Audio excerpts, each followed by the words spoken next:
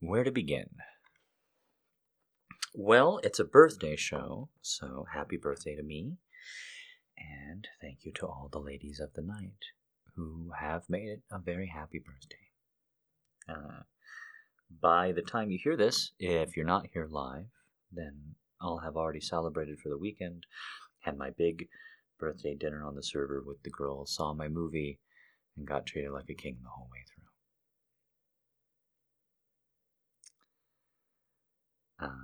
And I'm just so exceedingly grateful. The love and adoration I've already gotten, and all that to come. I want to say I'm grateful, and I don't know how else to be real with you guys, raw with you guys, besides how I am. It doesn't turn on or off. I've got gates, like levels of access at a center, that different people can go in different rooms.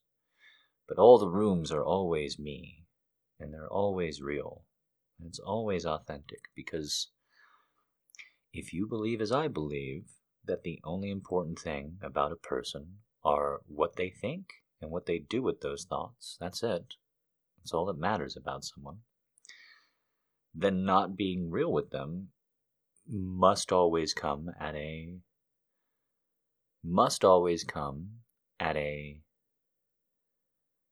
cost. You're trying to save yourself, or you're trying to really avoid damage, or you're just uncertain, yada yada yada. There's got to be a reason, because to not be real with somebody, that's the only time you have to be real, is with other people and their feelings. And it's really hard. So, as the guy who's just trying to be honest, here's how I'm going to roll into this gratitude speech. I live so much of my life in the shadow of my own shame. And I've been crawling out of it since you've met me as the Grey Knight. And it's really jumped up a lot in this last year. In June of last year, I began taking a medication. It was a short treatment. I had a treatment. I shouldn't say began taking medication. I had a short treatment of medication, where after many times the doc said, you're going to feel better after this, I actually did, almost immediately. And by the end of July into August, as I began to think about that Christmas ahead, my time of year typically, for me to let loose and relax and enjoy it, I began to not only look at what I wanted, how to get it, how to ask for it. I asked for a lot of help. I asked for all these things. And I'm just so grateful.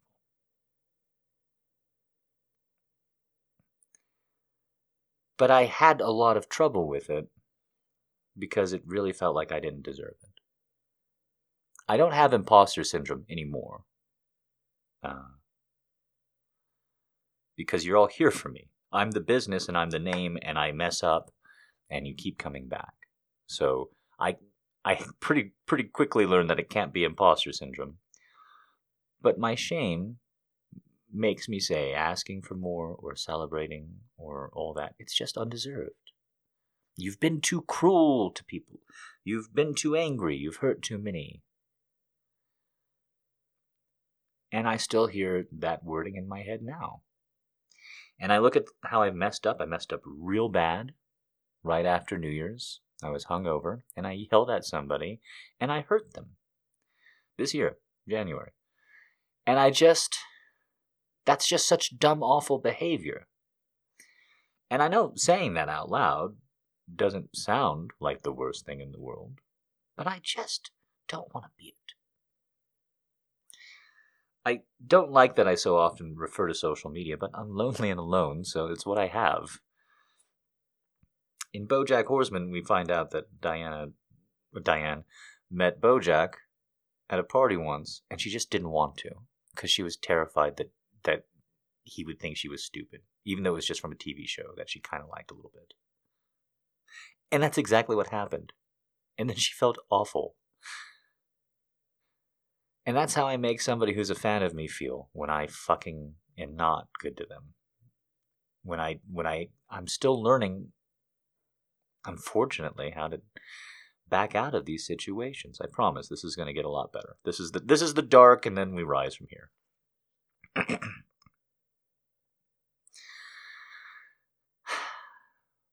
So, celebrating, especially for a weekend, and being surrounded by love and amazing and beautiful women.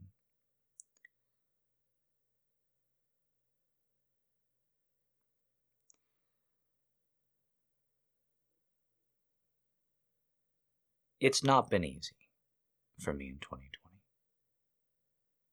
It really hasn't. And I've made such strides and such progress still. I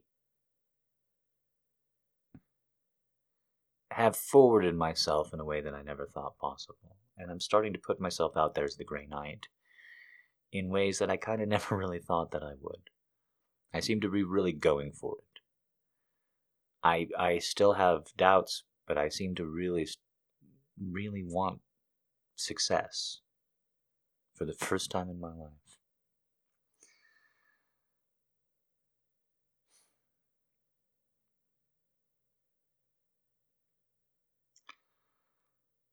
So in a year where I have felt like just a total madman, only to then be validated when I was one of the early screamers in the worst way possible, to then kind of being a little bit shunned for it, I feel like,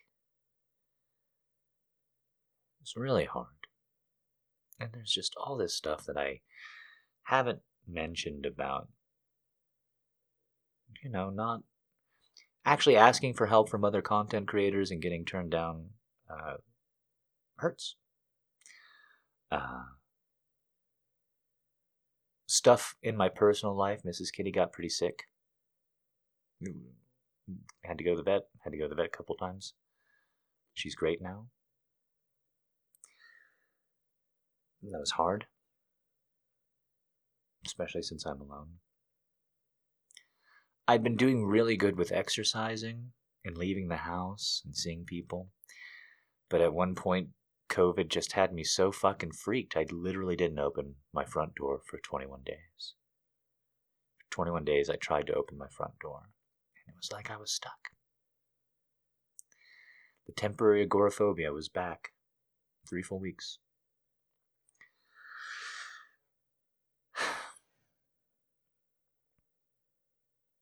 I'm really glad I have enough groceries, right?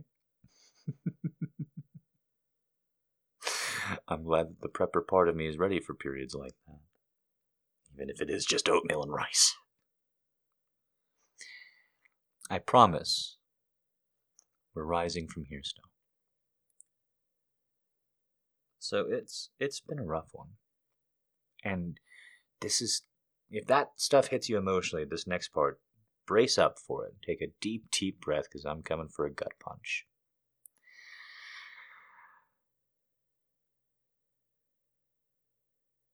You were the only good thing about this year. In a year of progress, and a year of trying, and a year of attempting and failing over and over again. In a year where suddenly I have the most viable and stable career of all of my peers and cohorts. All this stuff that should sound really, really great. It wasn't. Because that's not what I value in life. At all. I value sitting around and being quiet so much more than money. So much more than fame. Sitting around, listening to Spotify. Reading the news is the happiest I can be. I know, I've tried a lot of fucking things. It's what I like.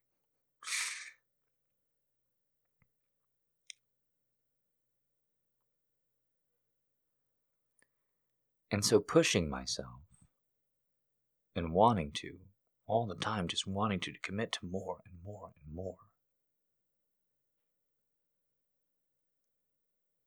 It's the only way that I can show you guys affection, real affection or love. Pushing through the periods and trying to make things, really make things and refine it and get better at it as a person and a content creator so you don't have to be embarrassed about supporting me. This is the only way I have to show you guys love.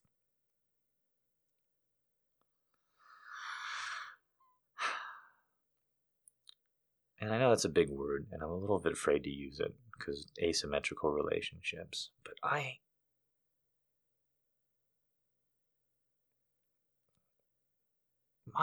this birthday would have been so dreadful without you guys. And I'm just so grateful for you guys. Because I think about the distance between where I was before you found me on the fucking street and where I am now. Do you realize you healed my back? If you're a newer fan, you probably don't. Do you realize that you helped me lose all that weight? That you made my voice stronger? Do you really? You taught me to sing. You taught me to be more patient. You've given me a home that I don't have to be worried about. When I leave this house, I don't have visions of it being broken into. It's not in the best neighborhood. Frankly, it's kind of a crappy neighborhood still, but I'm pretty rough and tumble. I don't give a shit about a crappy neighborhood. Because I could find it. I know it took so long to find it, but I found it. Because of you.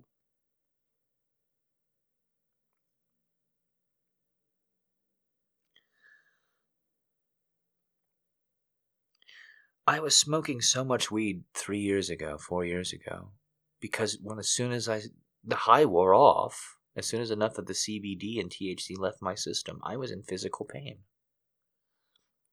I assure you I don't even know how long I've been off it, because it's not a tolerance break this time, in the same way that it has been in the past. I hadn't fucking noticed shit. I've been exercising. It took me days of sobriety to realize, wait a minute, there's no fucking pain. I can sleep without it now, and I can think without it now, and I can get angry at somebody without losing my shit without it now.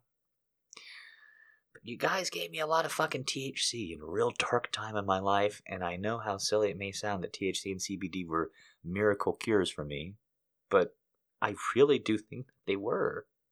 I think my body was deeply inflamed. I think I was in constant stress. And I think that they helped me. I know all the medicine that you guys bought. I was so excited that I could try and move into this place just because it was $250 less a month of medicine.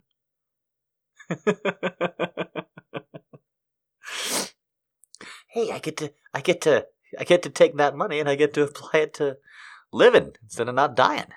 That's neat.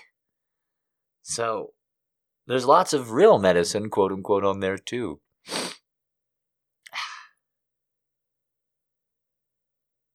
Do you know that you funded all that? Because nobody would ever fucking give me another look before you guys. Before I had enough money to just keep coming back.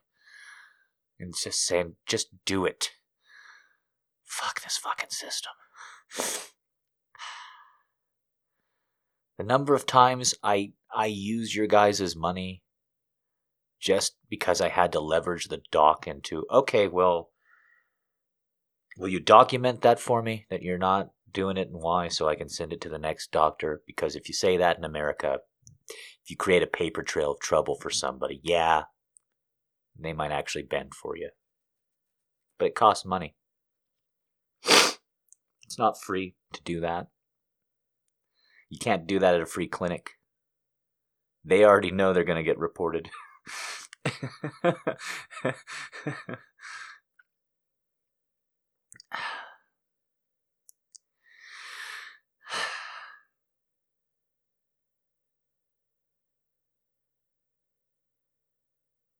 I got so angry at a fan on Tumblr a little bit back because I said I'm afraid of being homeless again in 2020, even with everything I've got. Somebody said you're going to be great. And when somebody says, oh, you're so smart, it just takes me immediately back to my shitty childhood. And that just being you don't do anything wrong is what that really meant. You're too smart is what it really meant. Well, a lot of fucking smart people are in their fucking cars at some point in their life in this goddamn country. Some of the most interesting, intelligent people I've ever met. But my reaction to it was so dumb. I'm so much better than that. When I say something withering, I am so much a better person. When I don't say fuck you, but I say something that really makes somebody trip up or blush, I feel that version of me too. I see that version. I know how fucking sexy he is.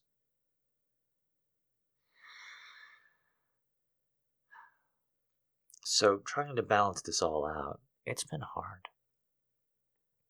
It's been a hard fucking year. But it would have been so fucking worthless without you guys. The gifts that you have rained upon me to get me here, I don't think that I deserve them.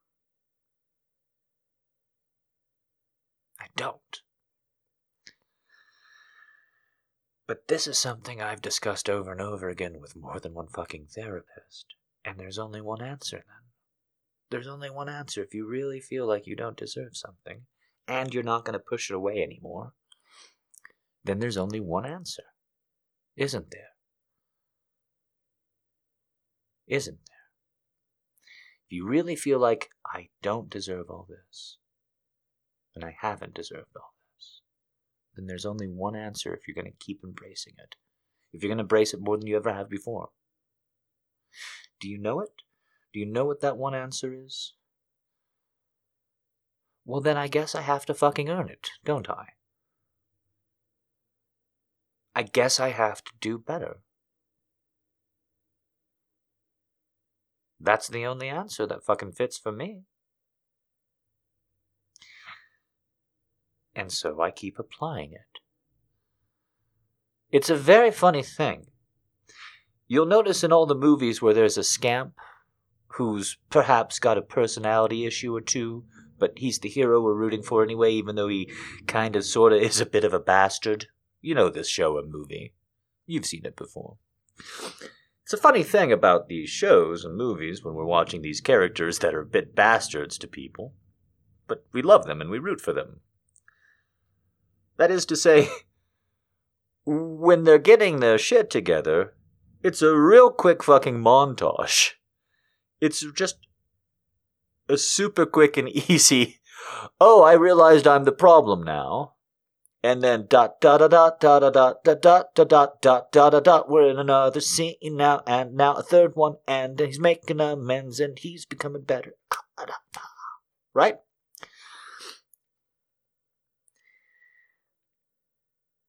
In real life, there's a little bit of a transitory phase. In real life, acknowledging the problem, even if you're paying professionals to help you with it, doesn't just mean it gets solved. It's really strange. I know. But it turns out in real life, if you've had a psychological crutch for decades, and you've used it to survive at points in your life, it doesn't just go away because you see it. Psychological issues are more like ghosts. You'll notice that horror movies, now that millennials are behind the camera, are fucking dope now. Again, thank Christ. Because they know that the scary isn't the scary. The ghost isn't the scary. It's the fact that you can't figure out what that fucking thing is going to do What's it after? What's it what? Oh, goddamn! Doppelgangers invading your house aren't scary. Doppelgangers invading your house and saying, "We're Americans," is terrifying.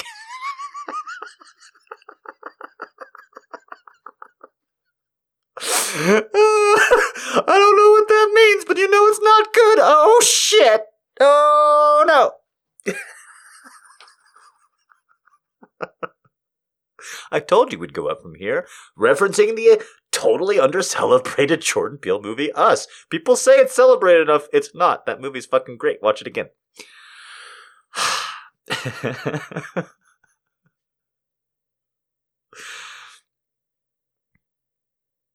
I'm trying to say that it's actually kind of hard. And you guys know that, and you've been so patient with me. But that's my answer. I get depressed sometimes. I need time off sometimes. I want to take much less time off. I like the amount that I'm producing. I want to produce more. I want to sit and listen to Spotify and read the news less. Not because it doesn't make me happy anymore, but because I like ballooning and I like expanding. I like growing. Learning is supposed to feel uncomfortable, and it does. In the best way.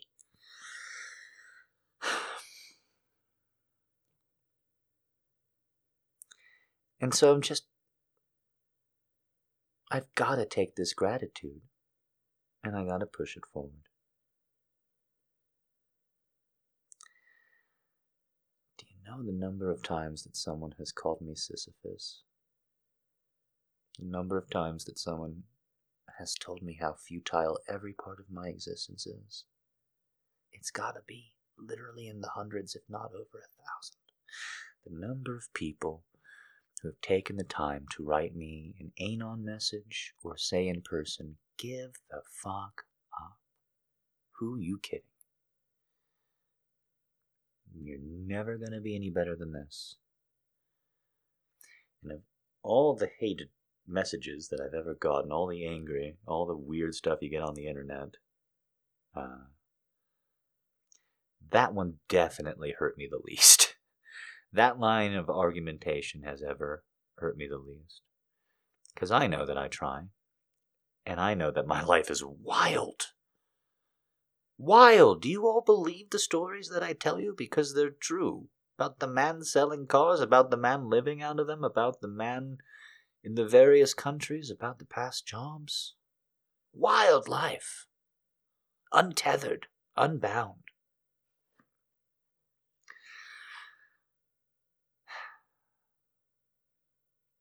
But my definition of happiness and growing, it's always changed.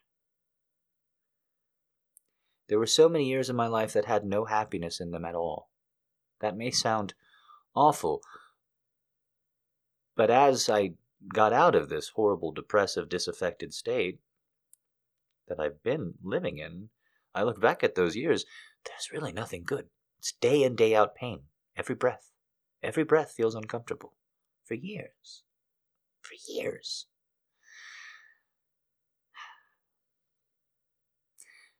So thank you. I'm not saved, but you saved me. I'm not done, but you fished me out the fucking water. I thrashed. I yelled. I blamed you like a wild animal. I was a wild animal.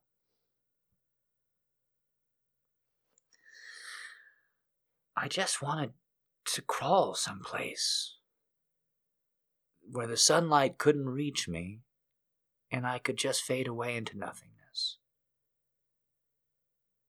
For so many years. And when I mess up, I feel that feeling again. It's deep in my core. You messed up, go hide in that fucking dark corner.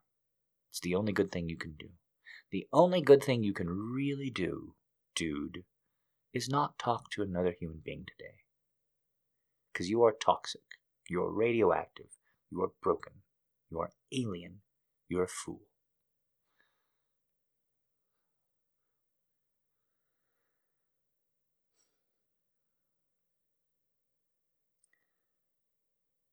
But that voice is so hollow and distant now, it's almost hard to hear it sometimes.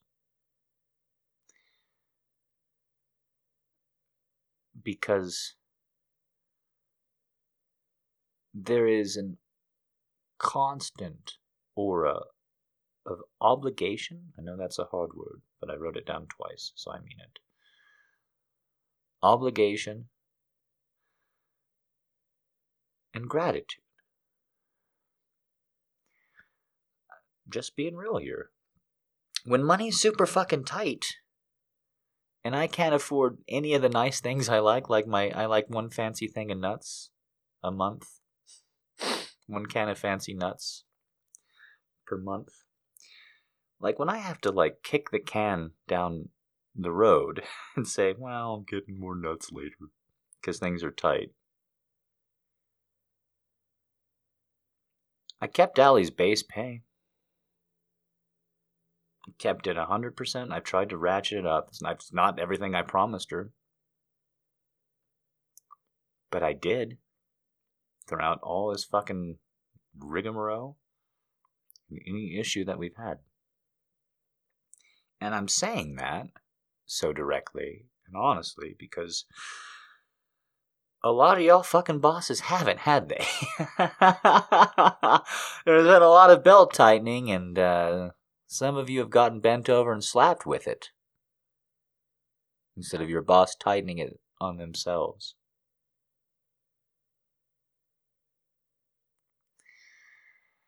No, you're not the luck. Don't say stuff like, I have to fight stuff like that. Allie,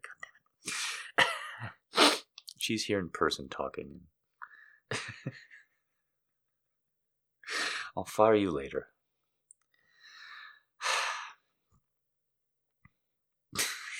I say up this straight fucking face. She could probably fire me at this point. She's where the audios come from. I mean, I write them and I produce them, but at this point I'm so helpless without her that I just like, here's an MP3.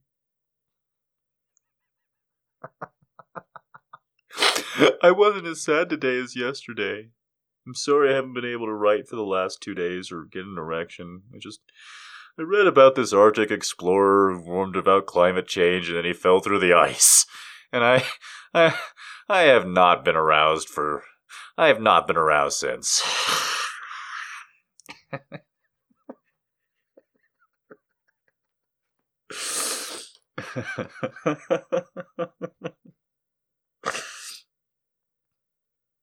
I say this because I'm living through a time where I'm watching people's values, even much more so than normal, not match their actions in any way.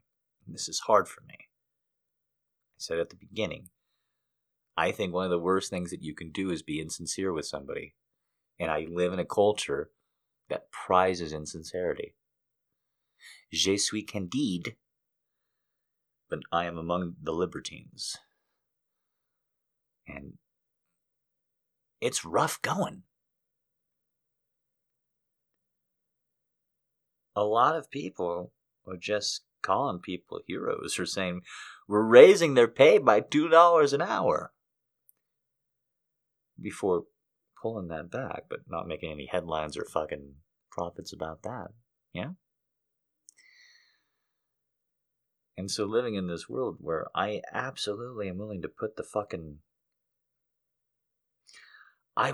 If I tell you I'm aiming my fucking gun in that direction, that is where I will shoot. And I do not understand why the rest of you do not live your lives this way. Because it's a very powerful and good way to live. If you're not going through the motions, if you're never lying, if you're never insincere, you never have to remember who you are. You're just them.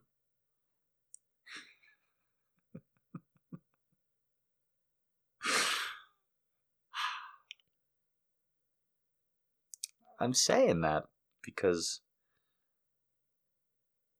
I am this morass. I am this messed up man. I have really shambled and struggled, and my favorite verb for moving that describes me so perfectly. I galoomph through my moral landscape.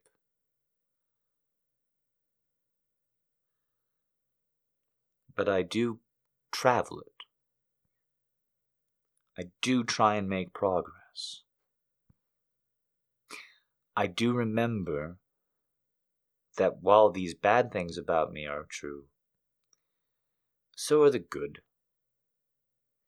Because I couldn't have fooled you. I think back to the most fateful day. The most fateful day when I was really going, am I going to do this? Come on, this is too weird even for me. Am I going to do this? And then I realized, yeah, I am. I'm going to do this. I think about that day, and the next question was, do I be fucked up me when I'm talking to them outside the fantasies? Or do I do the talk show thing? And I really struggled with this question. I took it to my shrink. I took it to my girlfriend at the time. Both of which were like, you gotta be the Grey Knight. You gotta be the Grey Knight. You're telling me you could be the Grey Knight and you're not gonna be the Grey Knight? You have to be. Right? They're pushing so hard for this. So I take the question to both of them, and they both say, oh, talk show. Oh, talk show. Talk show. What are you thinking? One point, my shrink, and I've got self-esteem issues up the ass. Maybe you couldn't tell. And my shrink's like, maybe you should just, like, hire someone to be physically you. That would make a lot more money. Yeah, I guess it would. He also said, I quote, this is at a different time. He also said, I wouldn't say you're good looking. There's a distinction. No, Five, he thought that I should, like, I'd just be the voice, but, like, I should make a deal with, like, he didn't come out and say it because he wasn't brave enough. I'm almost positive he was implying a gay prostitute. That I should, like, get a gay prostitute to be physically me and, like, buy tons of pictures and videos from him and say, this is me. But just not talking to them, or only talking to them when he's, like, in first person mode or something. This is a therapist.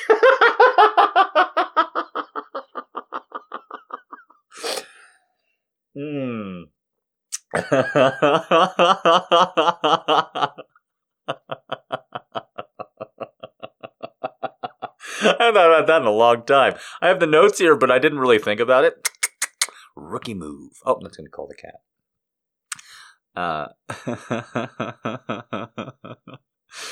And I think about that fateful day. And I'm just really glad that I didn't go talk show. Because if I went talk show, I never would have talked about my pain. I never would have talked about being sick. I never would have bared my soul. I never would have gotten hurt for it. I got hurt real bad for it. Some people were real shitty. I gave them personal information. And they hurt me with it. Just because they could. Just awful. And yet, I'm grateful for all of it. As I sit here, I am grateful for all of it. The obligation, the mess-ups, the freakouts, the mudslinging, the nasty anons that I'm pretty sure were just a couple of women who couldn't take no for a fucking answer.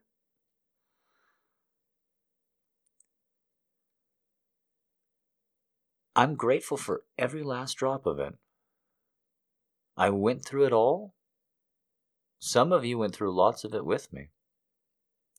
All of you went through a little bit of my not best behavior for me, and you believed in me. And I'm so grateful. Happy birthday to me. In a way, happy birthday to all of us, because this is when it started, in August. Thank you for being a lady of the night. Thank you for getting me out of a place that I call the pit. Thank you for healing my body. Thank you for helping me to see. I was already in therapy, and I'd already been in therapy a long time before you guys. Thank you for helping me to see the value in healing my mind and my heart. Thank you for pushing me to sing. Well, like 50% of you weren't shitty about that, so thank you to that half, I guess. I gotta say, thank you for pushing me to sing. All the specifics on the actual singing, you either were way too nice or way too mean. You're not singing instructors, so, on that one. Mixed feelings. Either it was always perfect when I knew it wasn't anywhere close, or you guys are like, yes, I know you're trying, but let me tell you what is. You all become fucking Yoda. Well, you're trying, not doing. Trying to learn how to sing is the correct verbiage for what you're doing.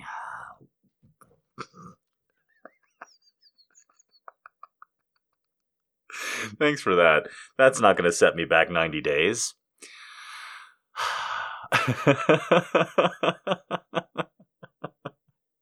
Not anymore, it won't. Who hurt me? Half the fan base on this one, Taylor. I just said. It was really weird.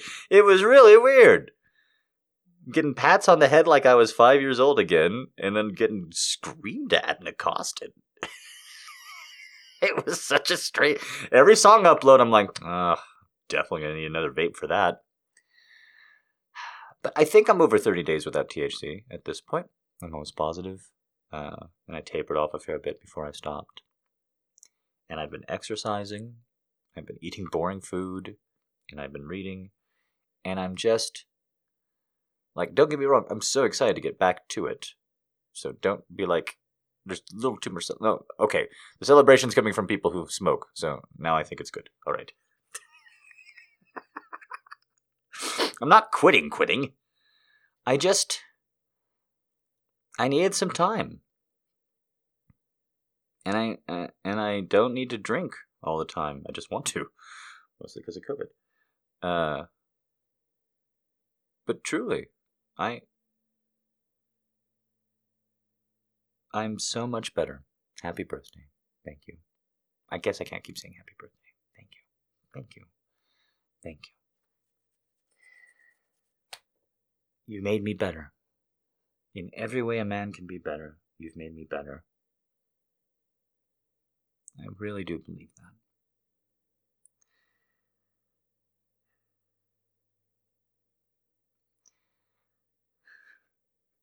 Now, for the love of ice, for the love of all things, holy and true, after that huge compliment and that huge emotional dump, for the love of all things true, stop asking me how to make your man me. That's the birthday gift you can give me every day, all year. There's no good response to it. It feels weird. Your man, quote unquote, can't possibly like that.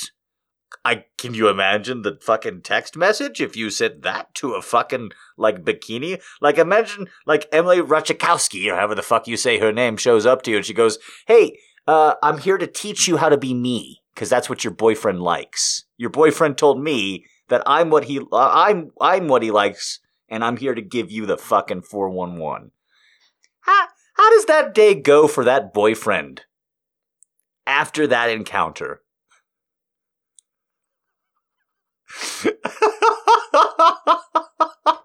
Not great. Weird that you do it to me, and that you do it in such a way. That's. Listen, if you're one of the ones who does this, I'm saying this because I get these messages all the time, so please don't feel like I'm singling out embarrassing you. I literally got 2 today on my birthday. What is this nonsense?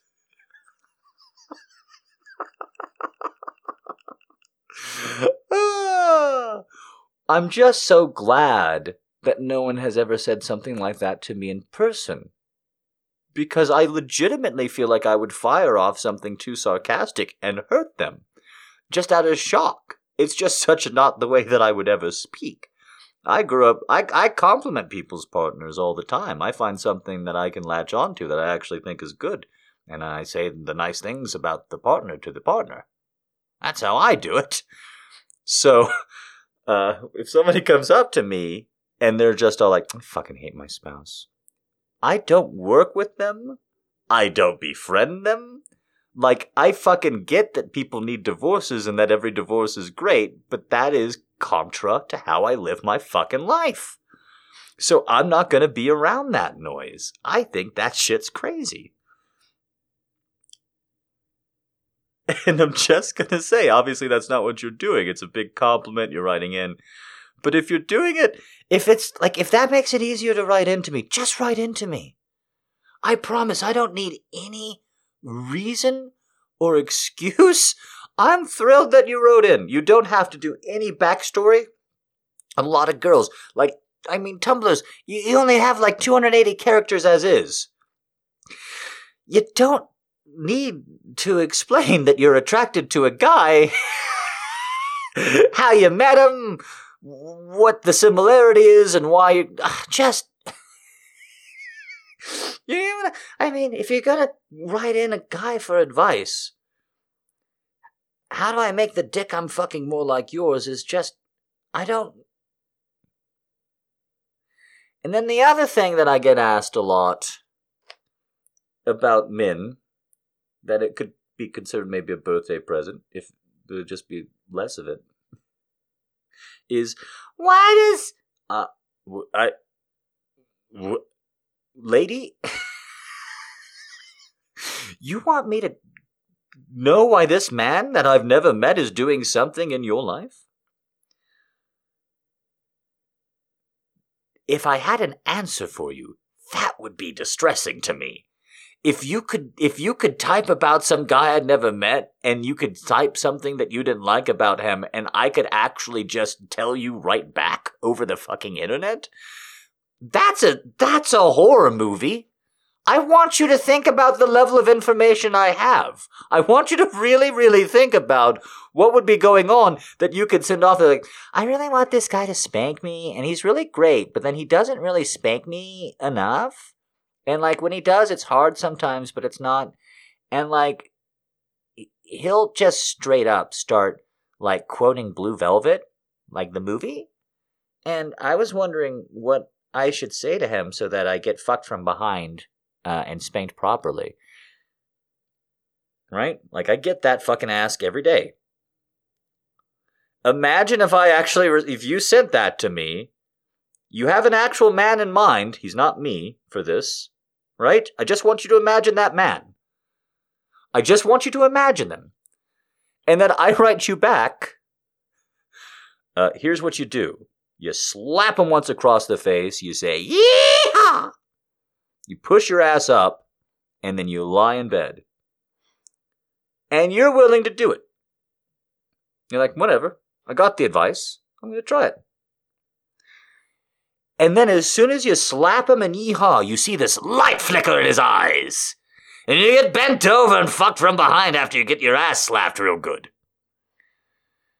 Now that would feel great, but wouldn't you be there wondering with the cum just dripping out you and your ass throbbing in the air going, okay, but how did he know that? I'm scared now. Oh no, can he always control him?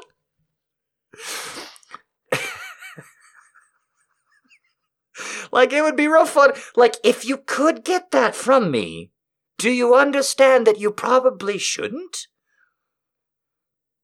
Just because it would be available, just like a poisonous fucking fruit on a tree that, it's a fruit. Everyone knows, don't eat that. That'll kill you.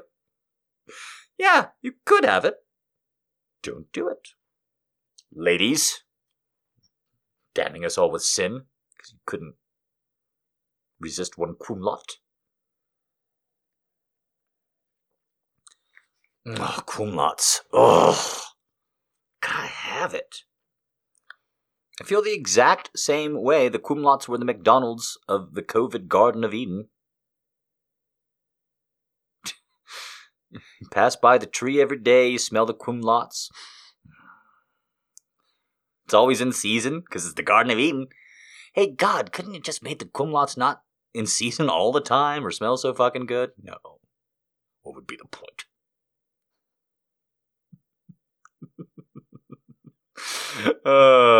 Wow, I didn't know what God's voice would sound like, but that's that's exactly what I think God sounds like whenever you pray to him. I have cancer, and I gave it to you. I made the cancer, I like it. Guess what? I might like it more than you. You gonna find out? I don't know. I mean, yeah, I do.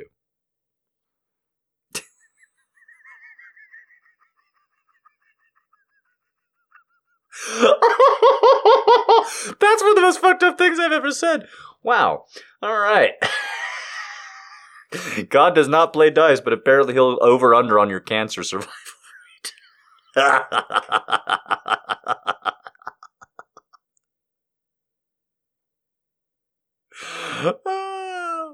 This is what I'm saying. Everybody says they want God to talk back. They want God to talk back. I've always thought, like, if you've prayed for 30 years and you haven't heard it, and then suddenly you do, that can't be a good moment. How could it possibly be? How? There was this one elevator that took forever to open up, no matter when I pressed the button or when I was going in or out of this office. I had pretty flexible hours. It took forever. I'm a patient man, and I still thought it took forever. And then just one time, I pressed it, and ding, it just flew right open. I jumped back. I gasped. That's a fucking elevator door. You're telling me you suddenly hear a voice in your head after not hearing it? You're happy? That's why every single politician who talks like that talks like this. Of course, I prayed, and of course, God talks back to me.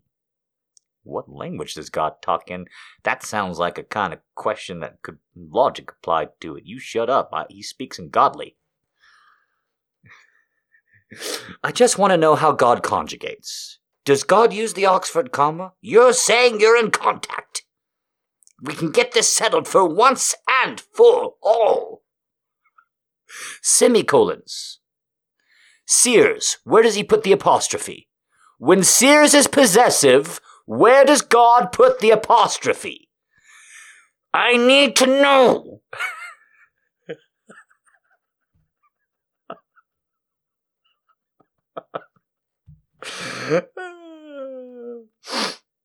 Hey, you want to stop talking about my bullshit and you want to start working away at all of this reading that we're going to be doing for hours and hours and hours? Thank you, girls, very much. I said the nice gratitude thing, and now I gotta just once shake the can, especially for the girls who didn't come out to the live show. Won't you please consider throwing in a tip? Happy birthday. Thank you so much. I know it's really hard out there. But I just used a sob story, and I used an L-bomb, and I went personal, and I fucking even threw in the whole I sacrificed for my one employee's paycheck. So, like, I've given you the full gambit. I'm telling you, this is the new me. I'm out for me. I'm trying real hard to make moves and make success. So, that's a pretty hard ask. And there it is. It's the hardest ask I've ever done. And I'm just going to keep trying to get bigger. You should definitely help me if you're at home and you have no money. Right? And you don't want to feel guilty or anything like that. You're one of the ones who does. You're fine, babies. What I would actually love is to get this project to the point where I'm not asking for tips so much. There's just a quiet little tip jar up there, so much so. And the way that you can help me do that is you can rate the podcast. You can do that on iTunes. You can listen on Spotify. Wherever you listen is great. If you don't have a preference, Spotify is fantastic. A lot of new gals find me through Spotify just because you listen. You like them. If you like the piece and you favorite them or all the rest, you put a special folder. If you tell robots that you like me, even if your account is small, every time you hit the heart icon on something I like, every time you share it on something on social media, I frankly just don't like doing it. Posting on social media, asking for the help and all the likes. This is hard for me. But you and your account, I don't care how many followers you have, I promise, If you tell the robots that you like me, more girls find me. They tell me. They say, I just found your shit. And I know, especially if you've liked me for years, that can sound nuts. But all the time that the numbers come in and the robot goes, oh, okay, I just get pushed out to more human beings. So, really and truly, don't feel bad if you can't tip after that big fucking push for it. Help me with the robots. There's ladies out there. Again, I'm just real bad at the social media stuff, and I'm trying.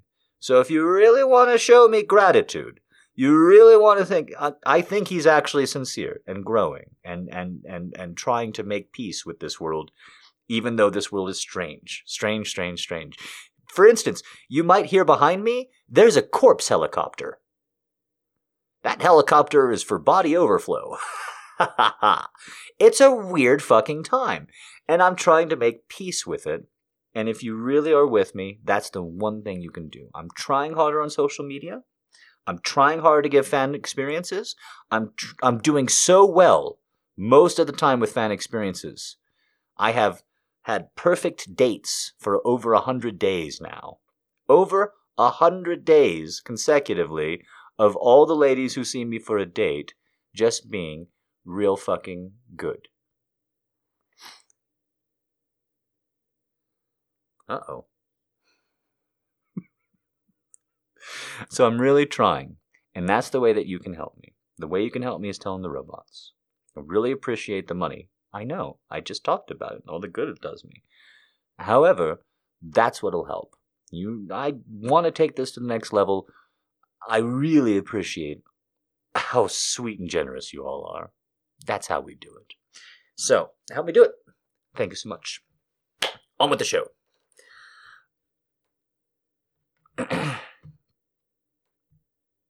Okay.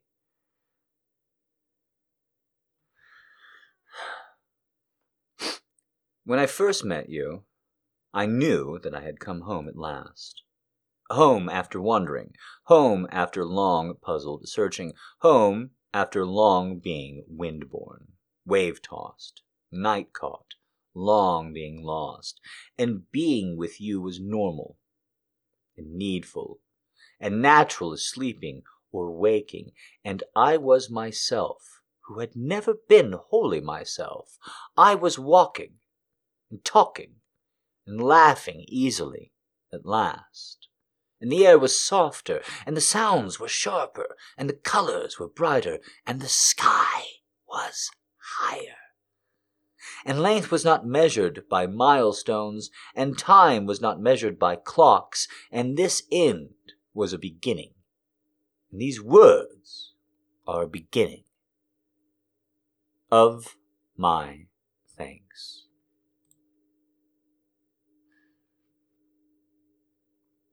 First Meeting by A.S.J. Tessamond. A.S.J. Tessamond. Okay, that was lovely. What a lovely one to start off on. Stay near to me, and I'll stay near to you. As near as your dear to me will do. Near as the rainbow, as the rain, as the west wind to the window pane, as the fire to the hearth, as the dawn to the dew. Stay true to me, and I'll stay true to you, as true to me as now will do.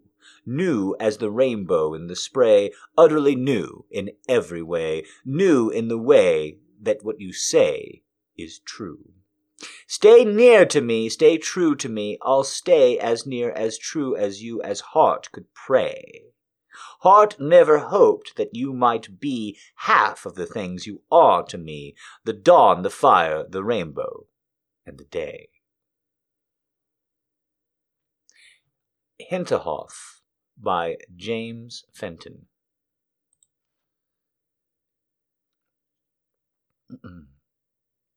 That is no country for old men, the young in one another's arms, birds in the trees, those dying generations as their song. The salmon falls, the mackerel crowd sees, fish, flesh of fowl commend all summer long. Whatever is begotten, born, and dies, caught in the sensual music, all neglect, monuments of unaging intellect.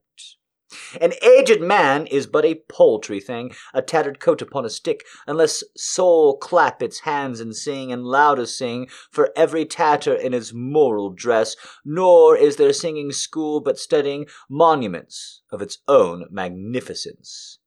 And therefore I have sailed the seas and come to the holy city of Byzantium. O sages standing in God's holy fire, as in the gold mosaic of the wall, come from the holy fire, burn in a gyre, and in the singing masters of my soul, consume my heart away, sick with desire, and fasten to a dying animal it knows not what it is, and gather me into the artifice of eternity. Once out of nature, I shall never take my bodily form from any natural thing, but such a form as a Grecian goldsmith makes, of hammered gold and gold Emmanuel, and to keep a dowry emperor awake. Oh, to set upon a golden bough and sing to the lords and ladies of Byzantium of what is past, or passing, or to come. Sailing to Byzantium by William Butler Yeats. I'm actually a Yeats fan, and I did not know that one. And when we speak now, seldom as this is, the old language returns. I wonder if it makes old names make guest appearances in your mind, if you can feel the skin of my neck near yours one more time. Do you reach across the bed for a shape no longer there? Do you remember it clearly, or is it all just memories of memories? Is there still warmth from my finger tracing the contours of your skin left somewhere in your body? If you smell the smell of how I used to smell in a crowd, do you think of these things? Is something missing in everyone else's or someone's new voice? Will they never know quite how to laugh or breathe or just be behind your ear? Do they know what you look like when you want to leave a party, when you've had too much of people? Could they rebuild your body out of clay if they needed to, because they've touched it so many times? Does your back still arch the same way as when I used to kiss you? Does an old singer sing an old song on an old radio? Do the lyrics still shake your fucking soul? Did it sound like this?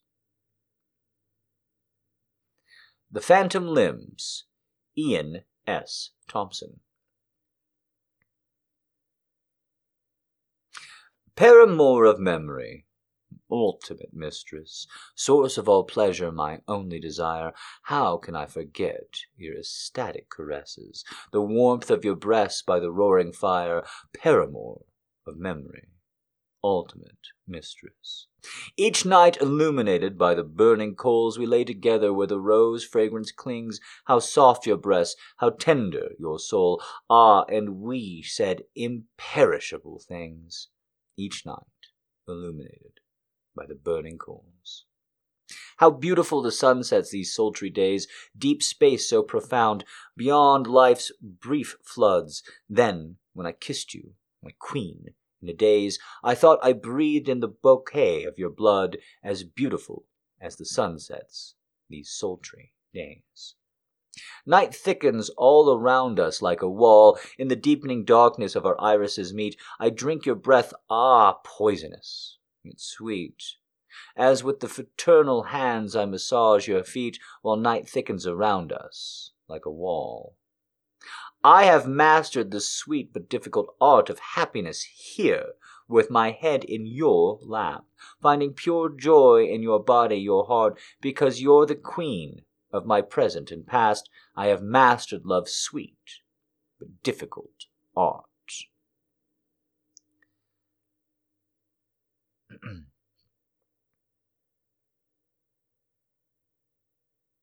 O vows, O perfumes, O infinite kisses, can these be reborn from a gulf we can't sound? As sun reappears, as if heaven misses their light when they sink into the sea's dark profound.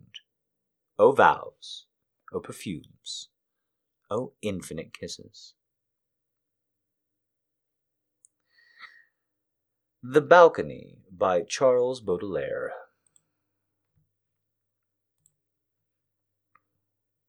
Those are all very sweet, thank you. Love has no desire but to fulfill itself. But if your love, and must needs have desired, let these be your desires, to melt and be like a running brook that sings its melody to the night, to know the pain of too much tenderness, to be wounded by your own understanding of love, and to bleed willingly and joyfully, to wake at dawn with winged hearts, and give thanks for another day of loving, the rest at the noon hour, and meditate love's ecstasy, to return home at eventide with gratitude, and the sleep with a prayer for the beloved in your heart, and the song of praise upon your lips. Let these be your desires. Khalil Gibran. Gibran.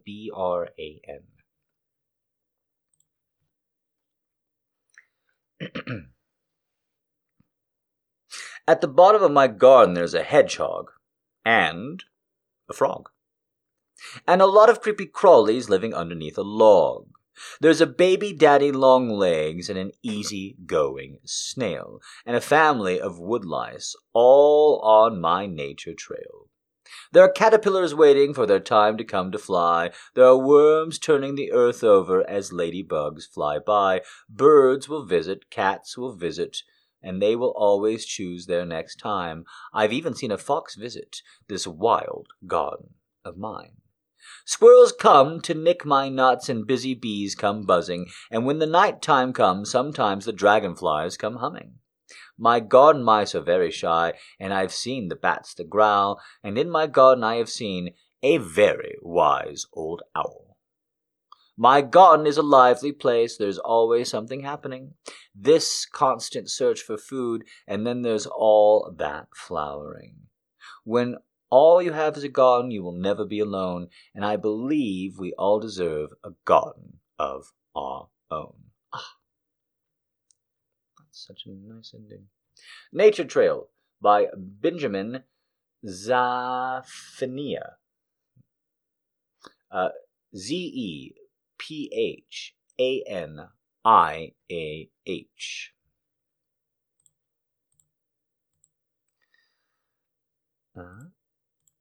Are we actually almost? We've got 2 poems left, so please hold your applause if you're here live and get those quick quotes ready for me. Won't you be so kind? Quiet except for quick quotes, please. 2 more poems to get them up and ready. Here we go. Bring me your pain, love, spread out like fine rugs, silk sashes, warm eggs, cinnamon, and cloves in burlap sacks. Show me the detail of intricate embroidery on the collar, tiny shell buttons, the hem stitched the way that you were taught, picking just a thread almost invisible. Unclasp it like jewels, the gold still hot from your bodies. Empty your basket of figs. Spill your wine. The hard nugget of pain, I would suck it, cradling it on my tongue like the sick seed of a pomegranate. I would lift it tenderly, and a great animal might carry a small one into the private cave of their mouth. Basket of Figs by Ellen Bass. That was very evocative.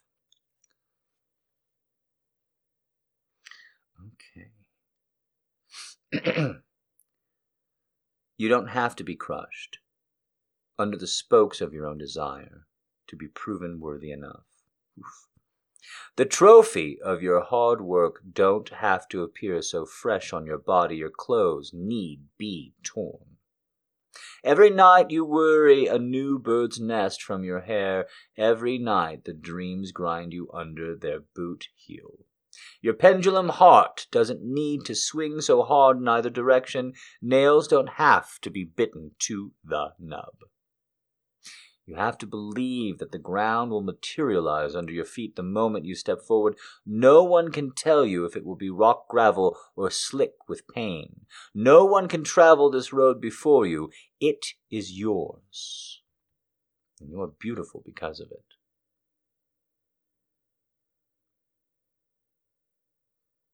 Wild Geese After Mary Oliver by Kristen O'Keefe Apotowicz. Aptowicz.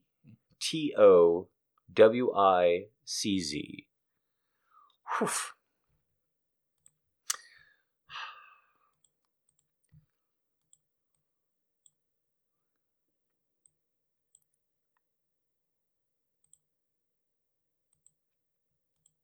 I was wrong. We've got some more poems they were hiding. I kind of figured. Real quick here then. Oh, we'll end on that one. That one's perfect to end on for poems. All right.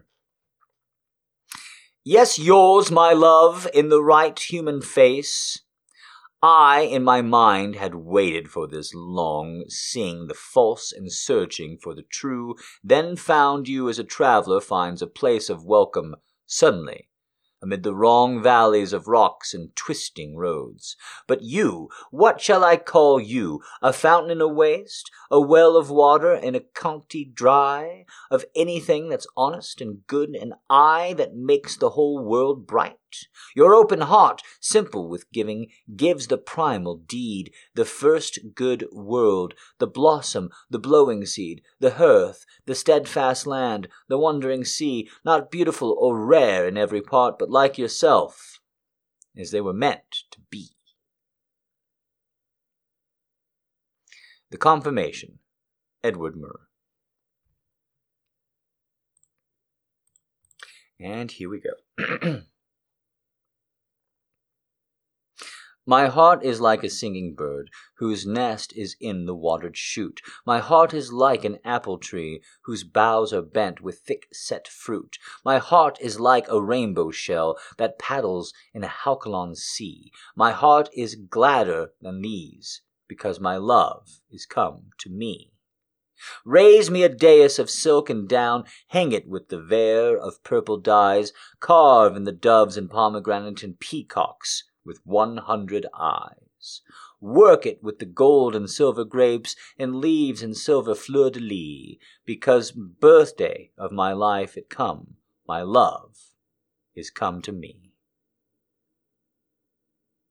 Birthday by Christina Rossetti. And thank you to everybody who requested such a lovely poem tonight. Goodness. Oh, we've got some real quick quotes this evening. Goodness. All right. Well, then you girls better be fucking tipping. Damn. Here we go. Baby girl Sierra. It's my birthday, and I will do the spanking. Now bend over, baby girl. The Norwegians are leaving. The Norwegians are leaving. I'm so proud of you for getting your dream job, Ashley. Keep kicking ass, baby girl. Proud of you. You've been working so hard, baby girl. Come relax with Daddy. You are stronger than you think. Keep going. Quiet your mind. You're doing well. I live to pleasure you, my little girl. Oh, baby. You're the icing on the cake. Come here. Let me lick it off.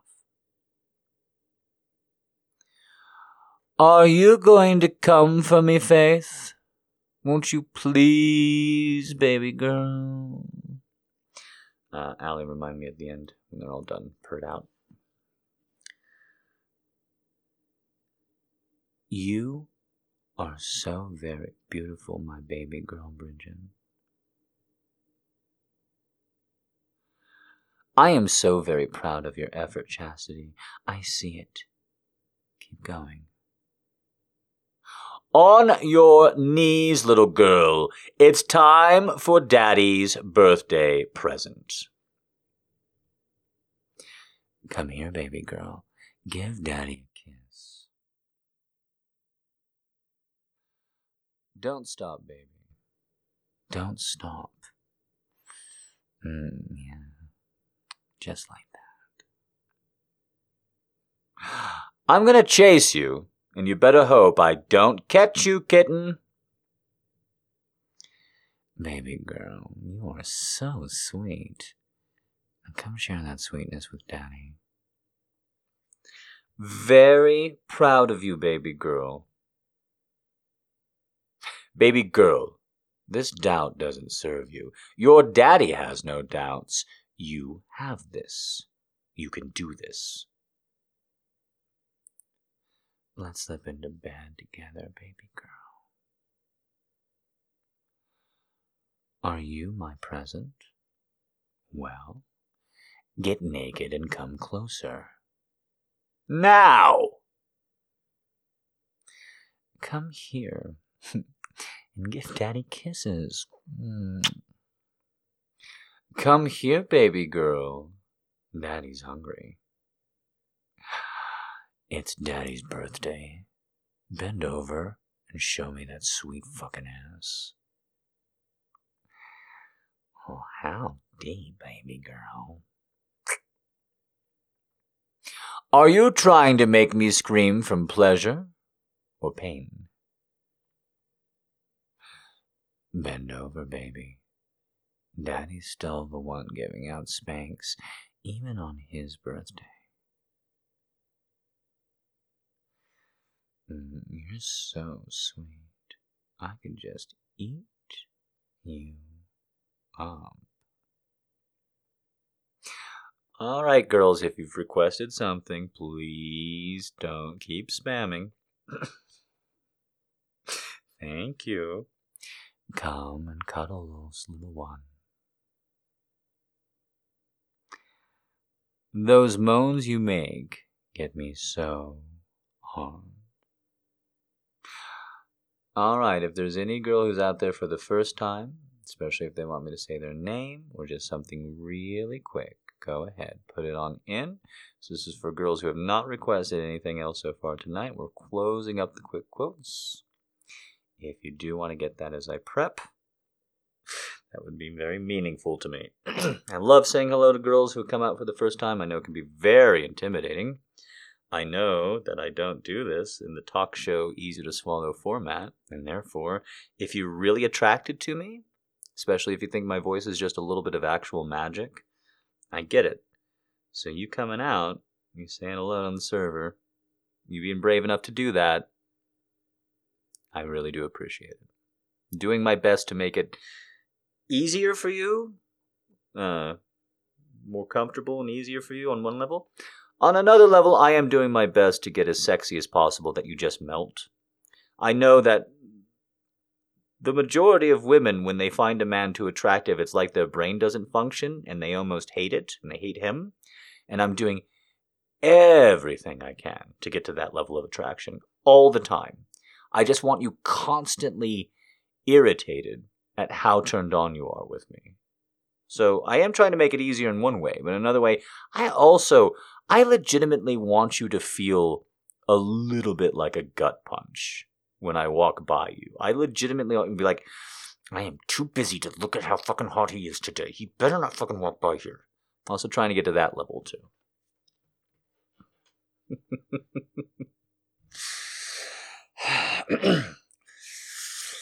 Here we go.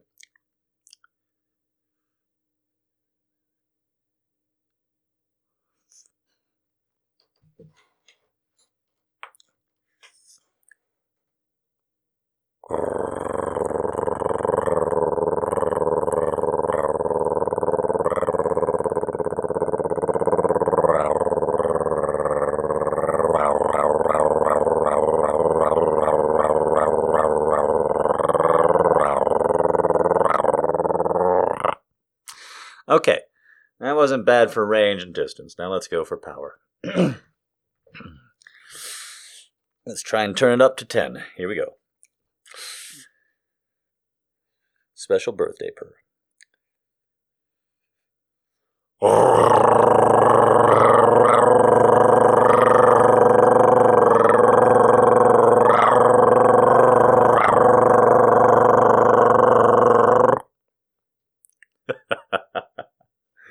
Okay. Working on it.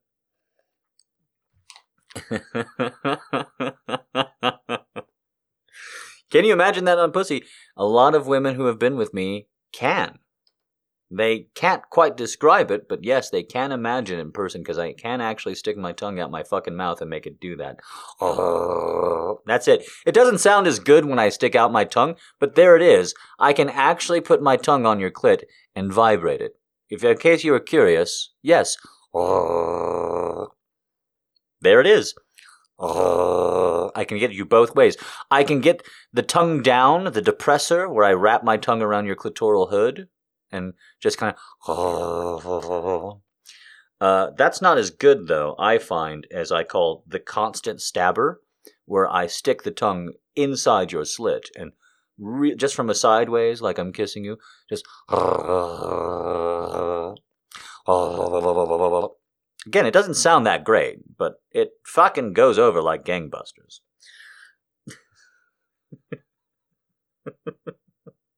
Just insert my quarter into your slot and turn your machine on, baby.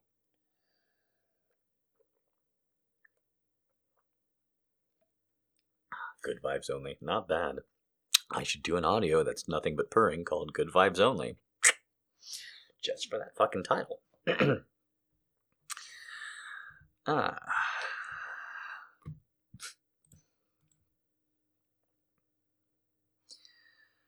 All right. We've got some love letters.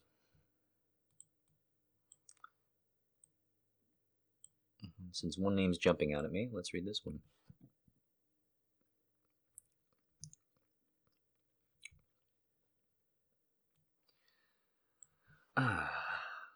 Being in love, falling in love. Now I understand it. Now I know what it means to what happens to me when I am writing. I'm in love with the work, the subject, the characters. I function only by falling in love.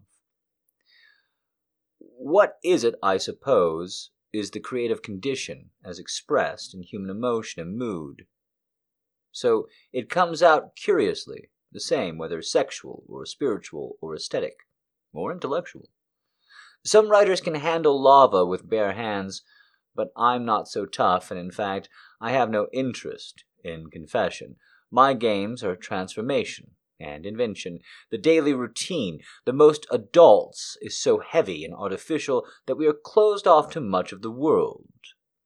We have to do this in order to get our work done. I think one purpose of art is to get us out of those routines. When we hear magic, or when we hear music, or poetry, or stories, the world opens up again. We're drawn in, and the windows of our perception are cleansed. Our culture doesn't think storytelling is sacred. We don't set aside a time of the year for artists to pursue a sacred call, although some would buck and rear at having their work. Oh, goodness. Give me 1 second here. Oh my, where'd you go, Ursula? Spoiler alert.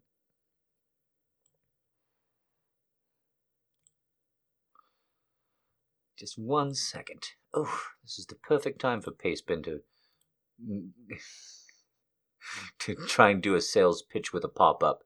Perfect time. I'm definitely going to remember this fondly, Pastebin. And I'm definitely only going to think about paying you that money with a big smile on my face after you do that. All right, it's gone. Sorry for all the clicking. Okay.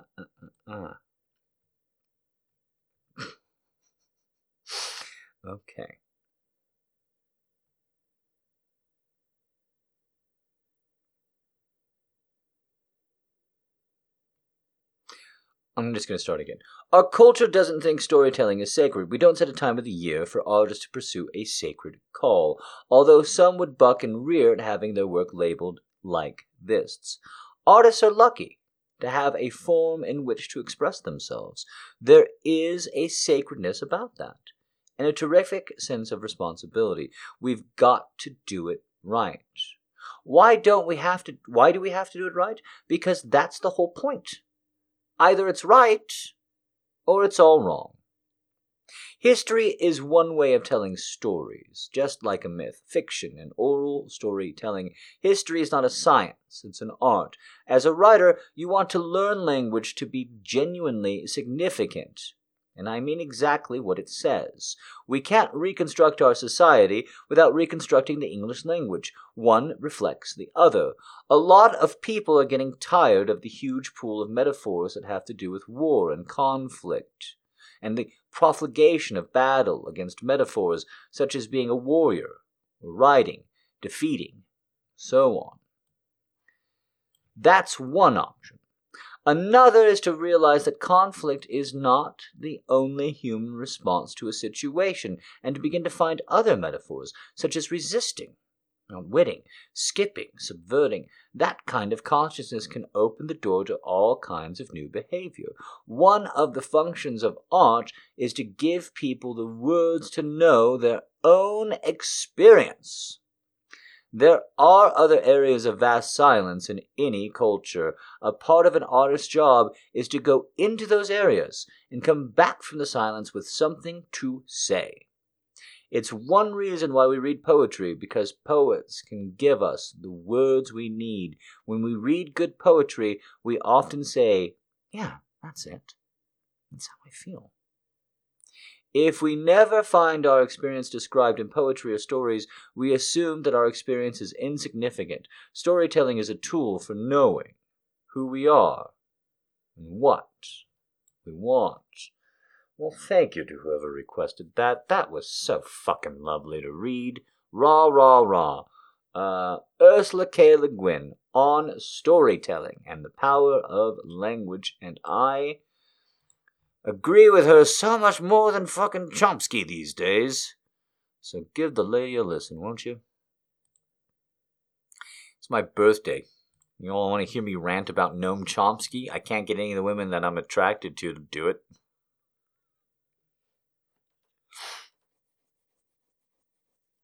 So here's the thing. Noam Chomsky is smarter than me, and I don't say that about a lot of men, but he is. So when Noam Chomsky says something, I often go, I guess he's right, because he's smarter than me, because we disagree. But I just found out earlier this year that Noam Chomsky thought that the part of language that goes which way where, which is called syntax, he really believes that just one day one of our ancestors just had all that. There was no language, and then all of the language that we have now just appeared. Language, either all at once, or within a few generations, got right where it is now. And I just want to say, that's the craziest fucking theory from a smart person I've ever heard. It's like if you admired someone and you loved them and then you found out they really think that the aliens built the pyramids. Not joking or funny. They actually, snort laugh when they talk about, pharaohs, and they literally think you're so dumb. It's almost hard to look at that person the same way again. It's like that. Noam Chomsky, he doesn't say it this way, but he thinks that, the angel of words just kind of jumped in a man's head one day, and his previous ancestor was a monkey going, hungry, sex, hungry sex. And that, within a few generations, his grandson was going, I was thinking about Noam Chomsky the other day, and No! Are you out of your mind? The other day is a hint that we didn't have language like that way back when. Just think about that sentence, Noam. You're blowing my mind with this.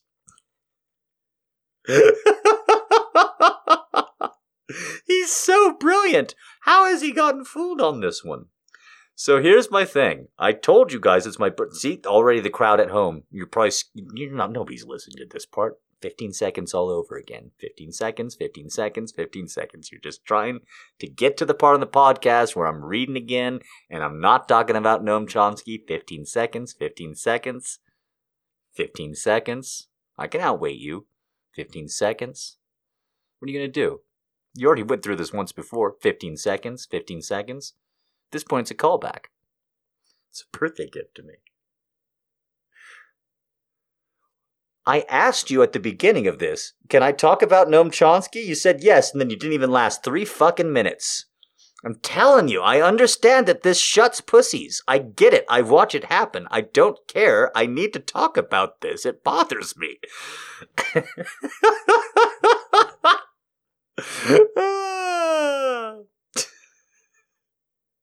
So here's why Noam Chomsky's wrong. Ready?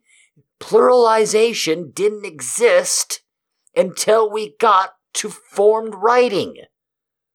I had to research a lot of fucking shit to get there, but there it is. The ancient system of counting was 1 too many. Not like I've had 1 too many beers. 1, 2, many. There's not 3, there's not 4, there's not 5. 1 too many. And it's that way all over the fucking ancient world. A forest is denoted as 3 trees in almost every fucking system that drew something. 3 deer is a herd. Because why would you draw 4th? Do you know how many 3 is? You don't. In fact, here's how ancient shepherds counted. This is true. The way that ancient shepherds counted, and we have evidence of this all over the world, ancient shepherds would have their pen enclosed, right? And then they would have a bucket. And then for every single sheep that they let out, they would transfer a rock from one bucket to another. So ancient shepherds who had the same feelings and desires and love as you did, would literally, if a wolf got into their flock, and they were counting the sheep back in by moving 1 rock per in, if you showed them the bucket with all the rocks left in it, if it's above 2, they would not know how many. 3, 5, 7, 10, all the same. All the same.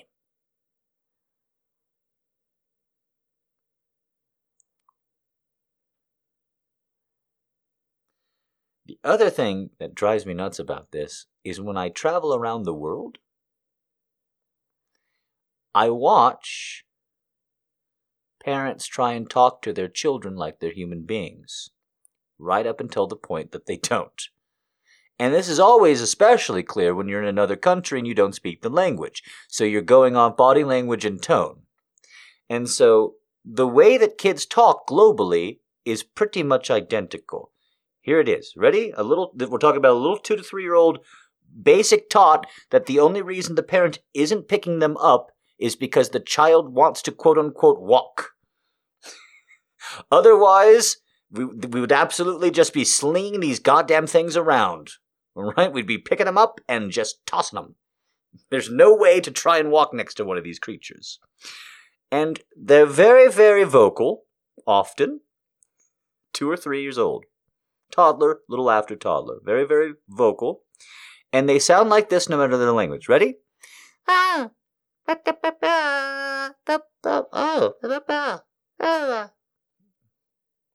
That's how they sound. If they're happy, if they're fed, nothing's too distressing, that's what they're doing. They're talking up, they're making up songs, they're sometimes just going like, if you know the language, they're just going, candy, candy, candy, candy, candy. Right? Oh, I saw a dog. That's not the dog. And then okay? We're all with me? Okay. So when parents are trying to explain something important, something that the child needs to understand, they speak in a very different way than when they're saying something the child doesn't need to understand. They talk normally, as they would to a normal adult. Yes, honey, the dog. Uh-huh, the window. Candy is delicious, is how they respond to the things that aren't important. But when the kid insists on walking and keeps fucking up their shoelaces, you gotta help them get that fucking shit down. And when you watch in public people who don't, these are good parents, right? I mean this, these are parents who are feeding their kids, keeping them clothed, everything looks real good from the outside, but you're watching them get frustrated. You're watching them get frustrated trying to impart the knowledge of tying the shoelaces to the kid and trying to explain why the kid can't cross by the road by themselves and the things that they need to understand. You're watching them get frustrated. And whenever things come back to a physical thing, like the loop, the parent voice does this. Ready? Man, woman, doesn't matter, guardian, ad litem. Those are the three genders. Just in case for anybody was curious what they were.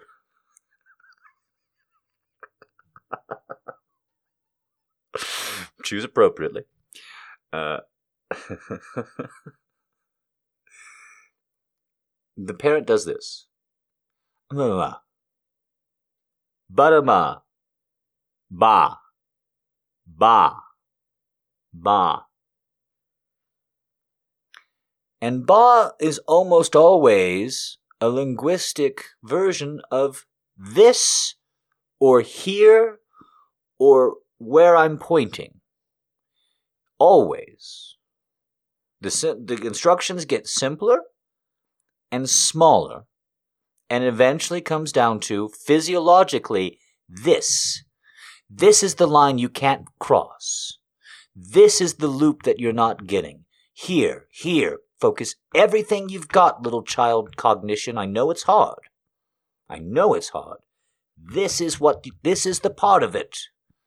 You have to get this part. This.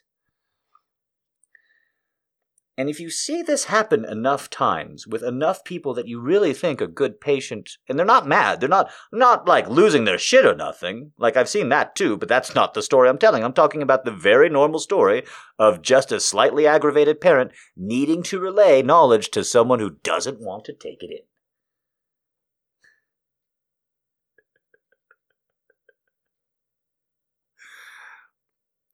And it goes back down to this every time. So between the pluralization thing and the ability to not know time or to figure out what's going on when or where in the way that we can. The other thing is that makes Noam Chomsky absolutely insane to me before we get back to reading. I'm sorry about how long this diversion's been on, but this is really interesting. I've had a lot of time in 2020, so I did a lot of fucking reading.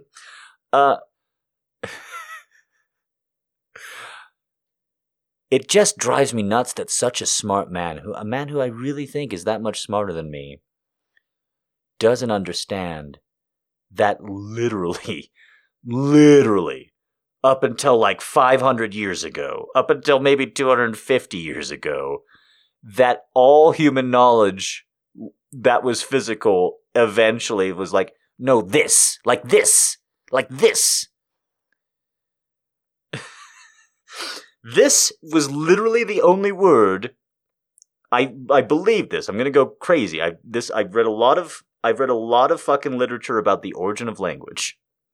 I don't know how that sounds in 2020, and I have a theory that this was the only word for a long time. Just this, not that. Just this. This. What I'm pointing at is the contextual point of this. So this is a person, or this is a tool, or this is this, with a point, with our bodies and touching, going this. And eventually, we had to start coming up with names for different thises. Because we didn't need them for people. There weren't enough people. We didn't have to call them names. They didn't have names. There's no names. Nobody has a name. But we're still saying this. This is what I'm pointing at, and this is what I'm relating to. This. A tree is this, and a rock is this, and you don't need names for trees and rocks until you need to start relating trees and rocks to people who aren't in range of this, of my finger, constantly. Constantly. Because if we're all together and we're all this tribe and moving together, we can all see the finger. It's only after we move away from physiologically somebody that we have to start really using any kind of complex language. This does it. We're still using this. Just think of caveman as exactly like you. And I mean exactly like you, except instead of saying his, we say here. We say here, H-E-R-E, in English, in modern English, when we take the fucking phone from our grandparents, and they can't fucking, or the remote, we go here, and we just take it and we just do it. We go here. That's what they were doing with this. This. Okay. That's my theory. And I'm very embarrassed. I didn't expect that to come out at all. But Ursula K. Le Guin is so correct. There's a reason why I'm like super big about what language I try and use or not. Like, for instance, apparently you're all using the word bitch now, and like dumb bitch, and you're just bitching at each other all the time. I've tried so hard to take that fucking language out of my... For what? I don't know. You're all just throwing it around like confetti these days. Oh, I drink dumb bitch juice whenever I listen to you, Daddy. Thank you? Daddy, you don't understand. I'm a smart girl, but for you, I'm a dumb bitch. I didn't ask that of you.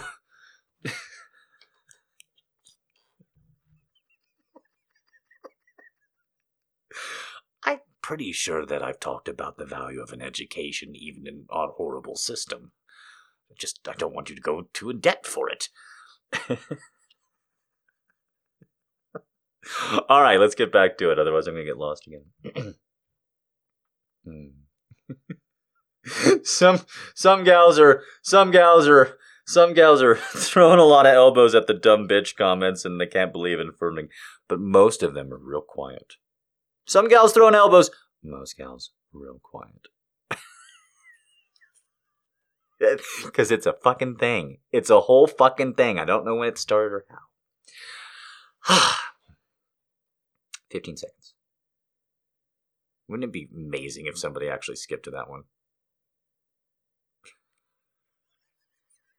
Thought that whole fucking thing was 15 seconds. Wouldn't that be amazing? Oh. You gotta have fun with yourself as the creator. Okay. Sweetheart, please do not be so depressed. We'll be married soon, and then these lonesome nights will be ours forever. And until we are, I am loving every tiny minute of the day, the night. Maybe you won't understand this, but sometimes when I miss you most, it's hardest to write you at all. Always know that when I make myself just this ache of it all, I can't tell you. If we're together, you'd feel how strong it is. You're so sweet when you're melancholy. Oh, I need to find a woman like that. I love your sad tenderness. When I've hurt you, that's one of the reasons I could never be sorry for our quarrels, and they bothered you so, those dear little fusses, when I always tried so hard to make you kiss and regret. Scott, there's nothing in all the world I want but you and your precious love. All the material things are nothing. I just hate to live in a sordid, colorless existence because you'd soon love me less and less. And I'd do anything to keep your heart for my own.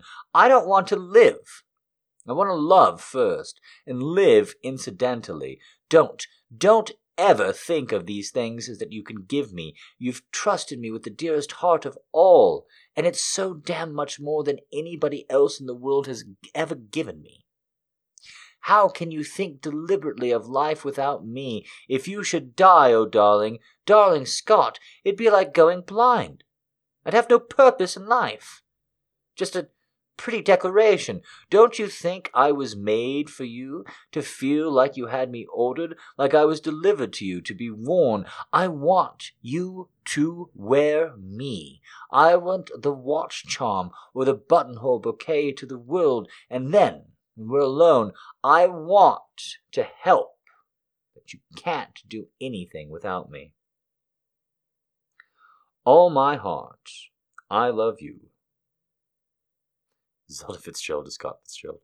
Oof. Oof. That was so sweet until the end.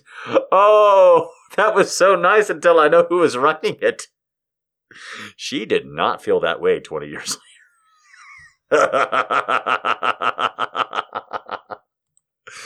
Surprise! Here's the best story about how Scott and Zelda went at each other, because I'm not a fan of Scott either. Scott and Zelda, they both fucked up. But here's my favorite story about how little Zelda held Scott's regard.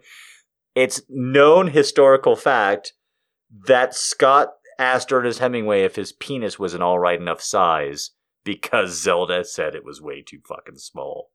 True story. Look it up. That's right. Ernest Hemingway saw Scott Fitzgerald's fucking cock. It's in the literary record. Also, Lyndon Johnson showed his penis to like 500 people while he was president. And all of the stories are amazing. Every single one of them is crazier than the last. These are dick facts. Okay. Sorry, you bring up Zelda Fitzgerald and all her lovingness, and Scott, without you I can't live. Apparently she can make do. Apparently she learned. Apparently going blind does enhance the other senses after all, eh, Zelda?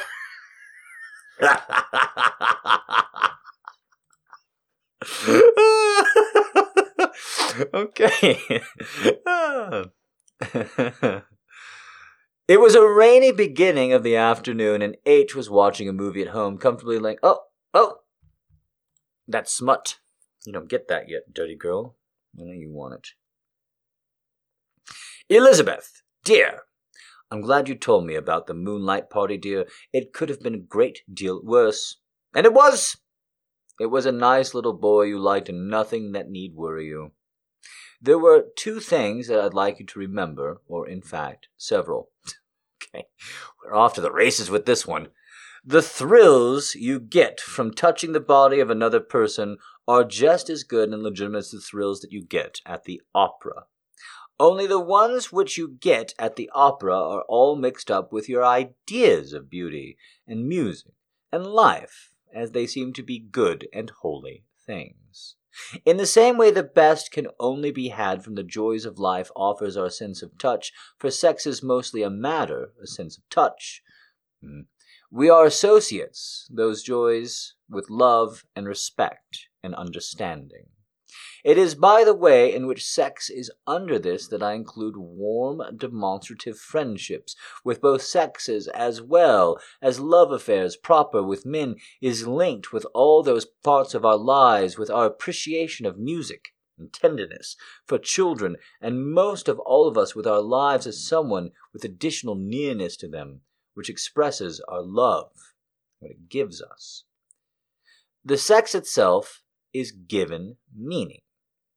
You must realize that your body has been given to you as an instrument of joy, and through such you should choose to move most rigorously, whose touch may make the instrument thrill and sing 1,000 beautiful songs. You must never think it wrong a bit to sing, for your body was made to sing to another's touch. It is the spirit within the body that must be stern and say, no, you cannot play on this precious instrument. True, it would sing for you.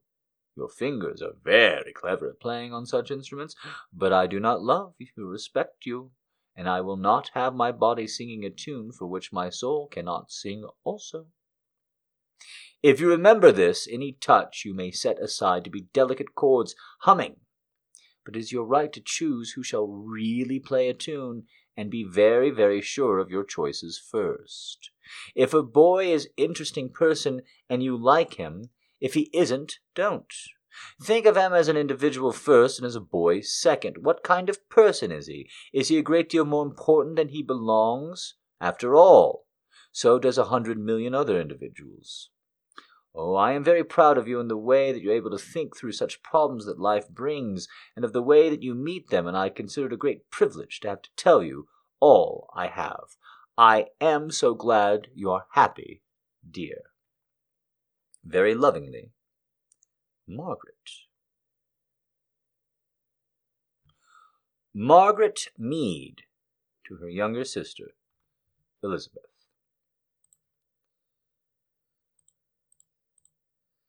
Okay.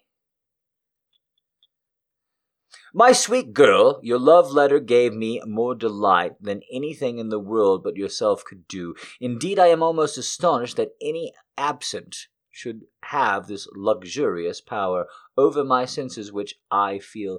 Even when I am not thinking of you, I receive your influence with a tenderer nature stealing upon me. All my thoughts, my unhappiest days and nights have, I find, not all cured me of my love of beauty, but made it so intense that I am miserable that you are not with me, or rather breathe in that dull sort of patience that cannot be called life. I never knew before what such a love of yours had made me feel. I did not believe in it. The fancy was afraid of it, lest it should burn me up. But if you well fulfill and fully love me, though there may be some fire, 'twill not be more than we can bear with moistness and bedewed with pleasures. You mentioned horrid people, and asked me whether it depend upon whether I see you again. Do you understand me, my love, in this? I have so much of you in my heart that I must turn mentor when I see a chance of harm befalling you. I would never see anything but pleasure in your eyes, love on your lips, happiness in your steps. I would wish to see you among those amused suitable to your inclinations and spirits, so that your love might be a delight in the midst of pleasure, agreeable enough rather than a resource from vexations and cares.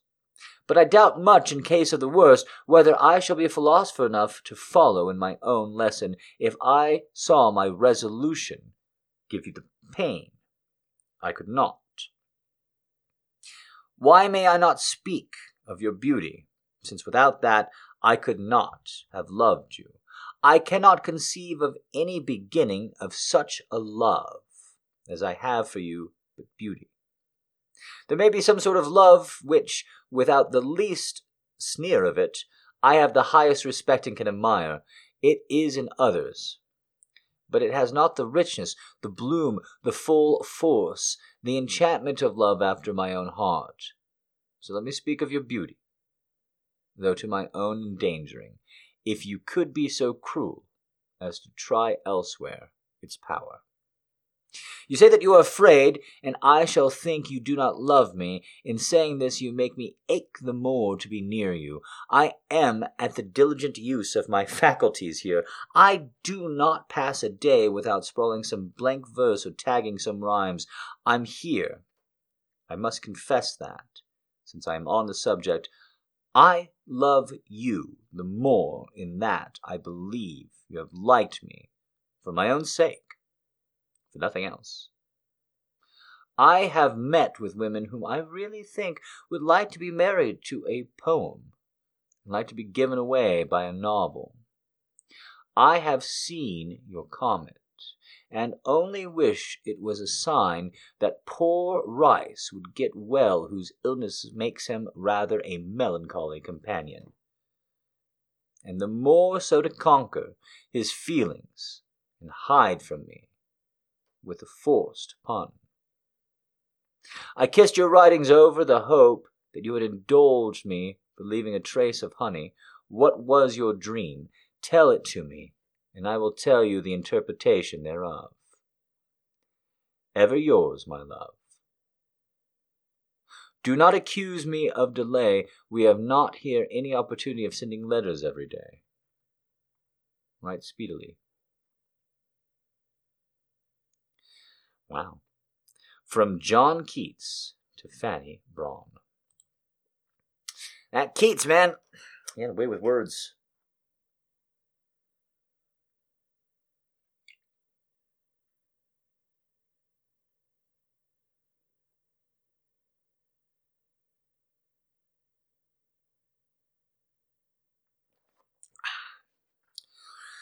All right.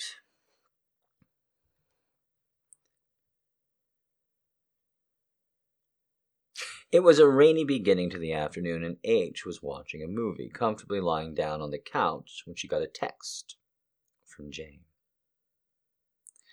"I will be a little late coming home," it said.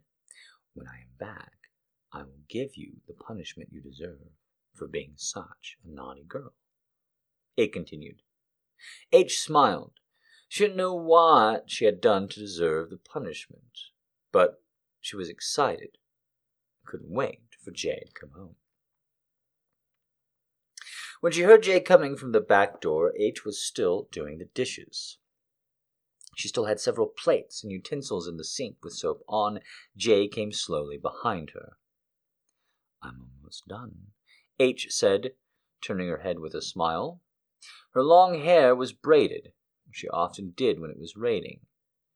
"Keep doing the dishes," Jay said. "Actually, you're going to have to keep your hands in the sink. You're not allowed to take them out."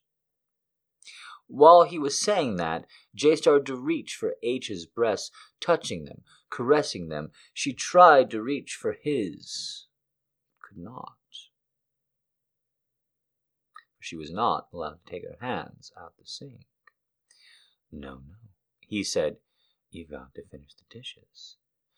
I'll do as I please with you while you're finishing them."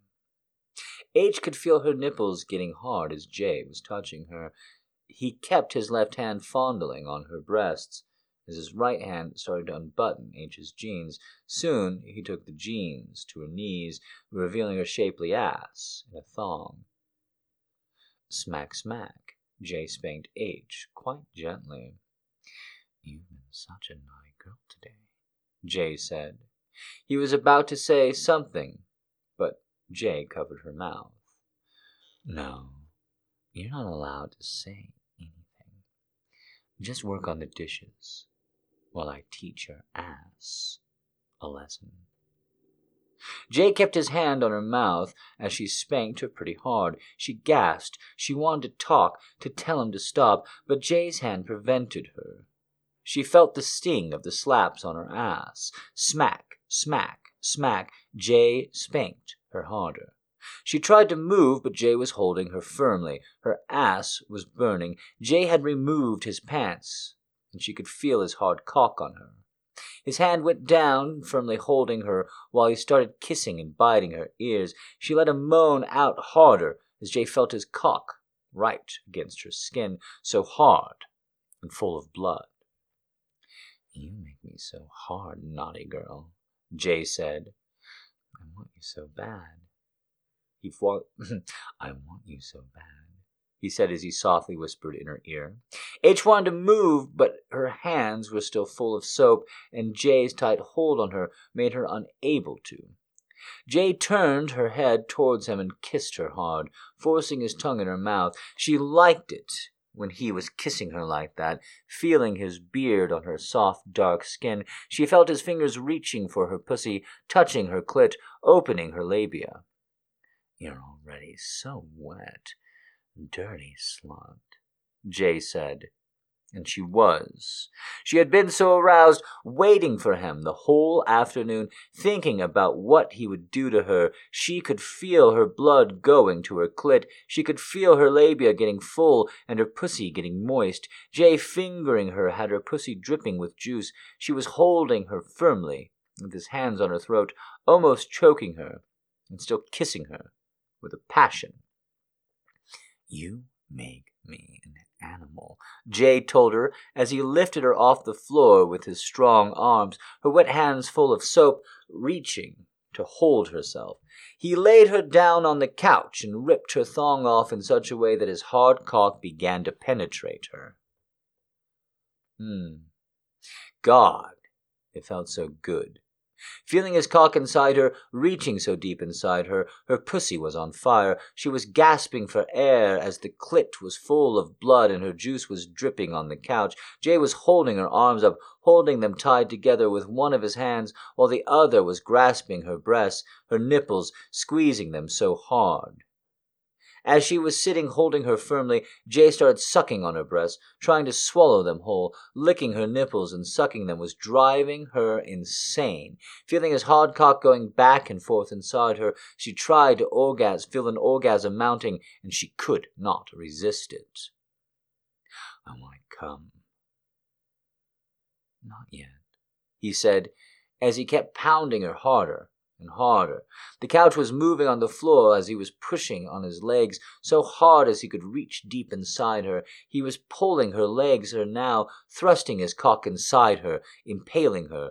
The sight of her full breast rocking back and forth was making him crazy. She began to scream and beg, pleading, "Yes, baby, you can come." And H came right away, her juices gushing all over him, feeling so good. And then she felt it, him coming inside her. His warm cum was all the way inside her. He was moaning on top of her as he touched her hair gently. He pushed her away affectionately on the couch so that he could cuddle with her. Jay embraced her with his strong arms, making sure that she wouldn't get cold. They cuddled for a while, resting. H liked the feeling of his breath on her, feeling the heartbeat slowing down. Jay was kissing her neck, her ears. Her dark skin was so soft, her smile so calming. Jay was a little bit more started, kissing her breasts, her nipples. He loved sucking on her tender nipples. He could feel them getting harder under his tongue. He grabbed her breasts with his hands and he started to kiss down her toned abs. He kneeled down on the floor next to the couch, and his tongue was soon reaching her clit. He started to kiss it, his tongue teasing it, licking her all around and then sucking it a little. His tongue felt so good, like he was using a magic wand vibrator when he was away, but there was nothing better than his warm, wet tongue on her clit. Opening her labia with it, Jay was slowly warming her clit up, biting it gently. She moaned. It was so arousing. As Jay was thrusting his tongue inside her forcefully, she felt a huge wave of pleasure coming. "Don't stop," she whispered. "Keep going." Slowly, in a soft voice, she pushed his head down on her, positioning it in her best spot. And she pushed a little further. "Yes, yes," is all she said as his tongue began to creep over. She came, and it overwhelmed her. She felt Jay felt her juices flowing. She pushed him away as he looked at her, happy he could satisfy her. He could see her eyes closing, the face still showing pleasure she just had. Feeling her juices flowing made him even harder. He wanted her so much. He turned her around, and she still had her eyes half closed when he penetrated her from behind. She moaned. Her wet pussy was so fucking good. She was panting. He pulled on her braids as her back was arched while he was pounding her from behind. She was on all fours and the couch, and he could reach her deep inside, standing beside her, looking at her ass as his cock going in and out of her pussy while making him so hard. She had such a great ass. "You know how to get all the guys to want to fuck you," Jay said. "Your fucking ass, your breasts, you make the guys so hard. You know that, don't you?" he said. "But I'm the only one making you come, baby," he said, as he thrust his cock hard inside her. "Only you," she agreed. And then she felt his cum inside her again. They fell on top of each other, exhausted. They were both satisfied. She was falling asleep as he was watching her. He smiled at her and pulled a blanket on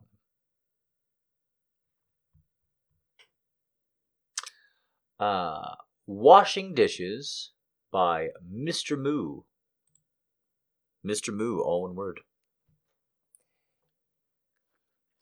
MRMOO.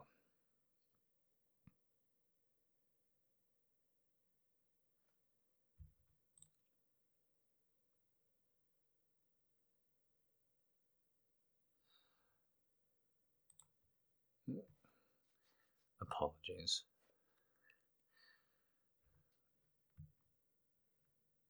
Uh-oh. I thought that was smut. But it's not. But this is...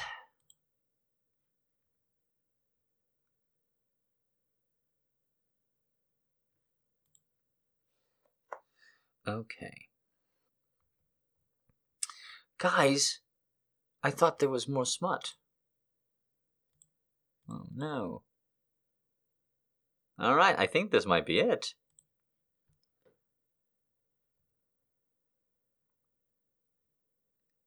Because this one's short. I'm so sorry. Wet lips brushed the side of my head, drawing me out of my sleep. I recognized the soft feel of them, their gentle touch. Daddy was home. How are you, baby girl? I smiled and snuggled back into my pillow, not quite ready to give up on the peaceful sleep I had been in. Good, I said. The heavy bedsheet on top of me lifted and pulled back, exposing my shoulder to the afternoon chill. Good. Daddy's voice was thicker than usual, rough and gravelly. More of the blanket came off, revealing my breast and the dip of my waist. I missed you. I missed you too. My hip was uncovered now. What are you doing? Daddy's hot breath rolled over my skin. I told you. He spoke right into my flesh. I missed you. Stop it, Daddy. I tried to put some frustration in my voice, but it just came out playful. Darn it. I wasn't ready for Daddy to come home yet. I just woke up. I was still sleepy. I hadn't showered. In another hour I'd be all ready, but right now I just wanted to go back to sleep. A frustrated groan rumbled over my skin. It's been 7 days, baby girl. 7 days since I last tasted that sweet pussy. He moved at my body, planting a trail of kisses along my side, my breast, my shoulder, my neck, until he whispered directly in my ear, 7 long days since you've had my cum inside you. I squeezed my thighs against my now very awake clit. Despite my current sleepy state, I thought of him inside me. It sounded so good. I wanted it to give in to him, let him feel me, fill me, fuck me. I just didn't want to get up when he did it. Later, I said. I cracked an eye over my shoulder, taking in the massive body hovering over me. He was still dressed for work, in charcoal slacks and a white button-down shirt. The top buttons were undone, letting his black chest hair peek out. He must have gotten out of his late meeting and come straight home. Came straight home sporting a massive erection. The familiar outing of his bulge told me that Daddy was just as excited as I was. I'm not waiting until later, baby girl. He undid his belt and pants, letting his stiff cock free. His eyes roamed over me while he squeezed the base, turning the angry flesh even darker shade of red. I've waited too fucking long already.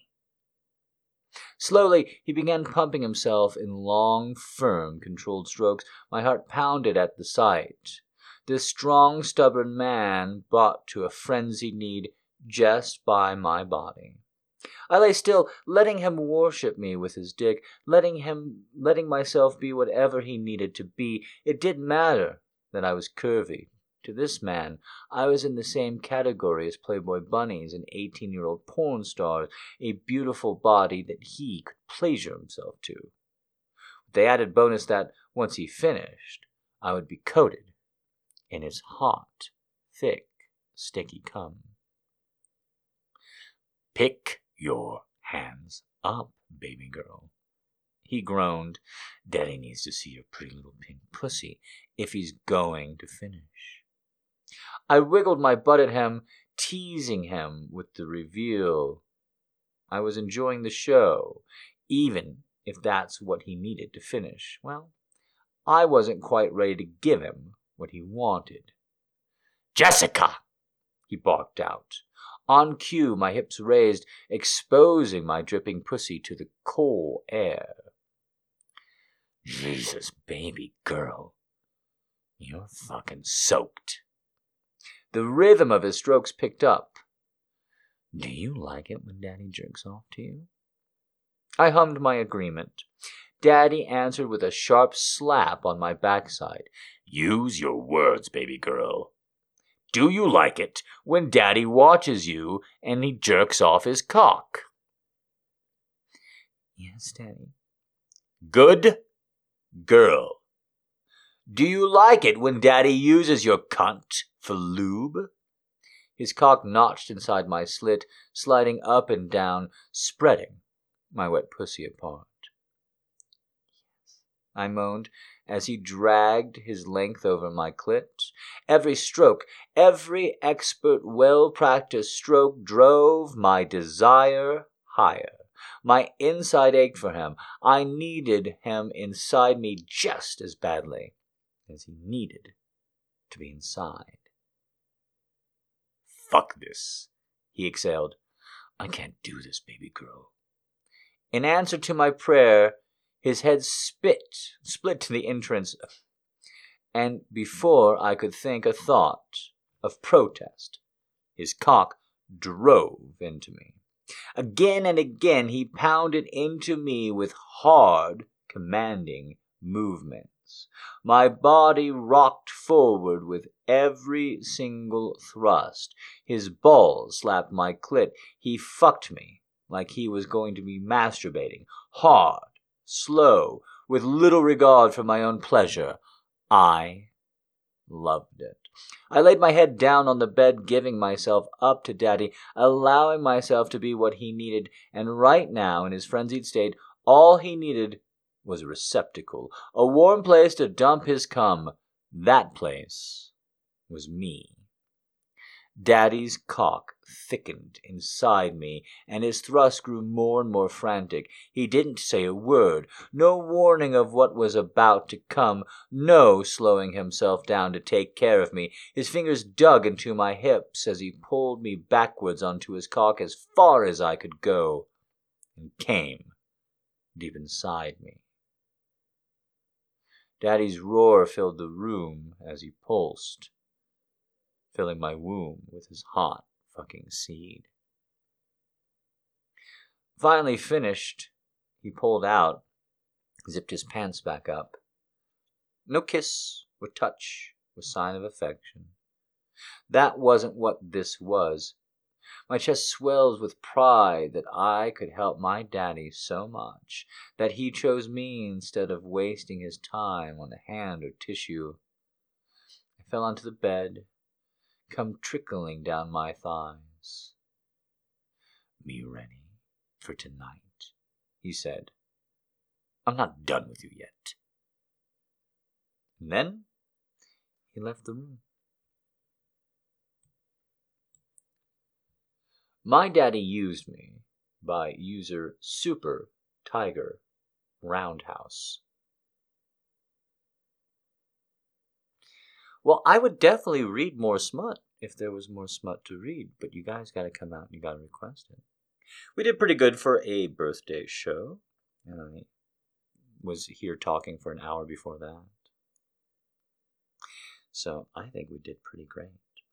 One last time, here's how you can give me a birthday. You got the extra cash? Don't dip into savings or nothing, but yeah, there's the tip jar. One more time, we're at the end of the show. You can hear it, especially if you're not here live. The live girls, oh, they already get to feel how sexy I am and see me do this all. You're at home.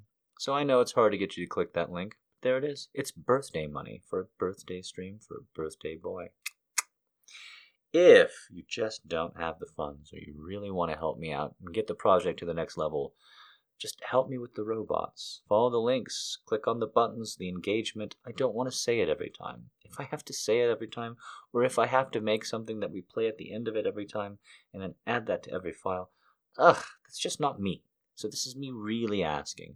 Not every time, not every day, not begging you, just you see it? You like the content? Hit the engagement metrics. You know what they are on the site. You're on that site. You know what the site likes better than I do. It really does help me out. That would be your birthday present to me. To every single person who helped me celebrate, who comes out to the movie, who donates to the podcast, all the rest of it. Thank you from all the ladies of the night. It's a bit wild. I'm so grateful for you. I'm so grateful to be the Grey Knight. If I did not have you, I would be miserable.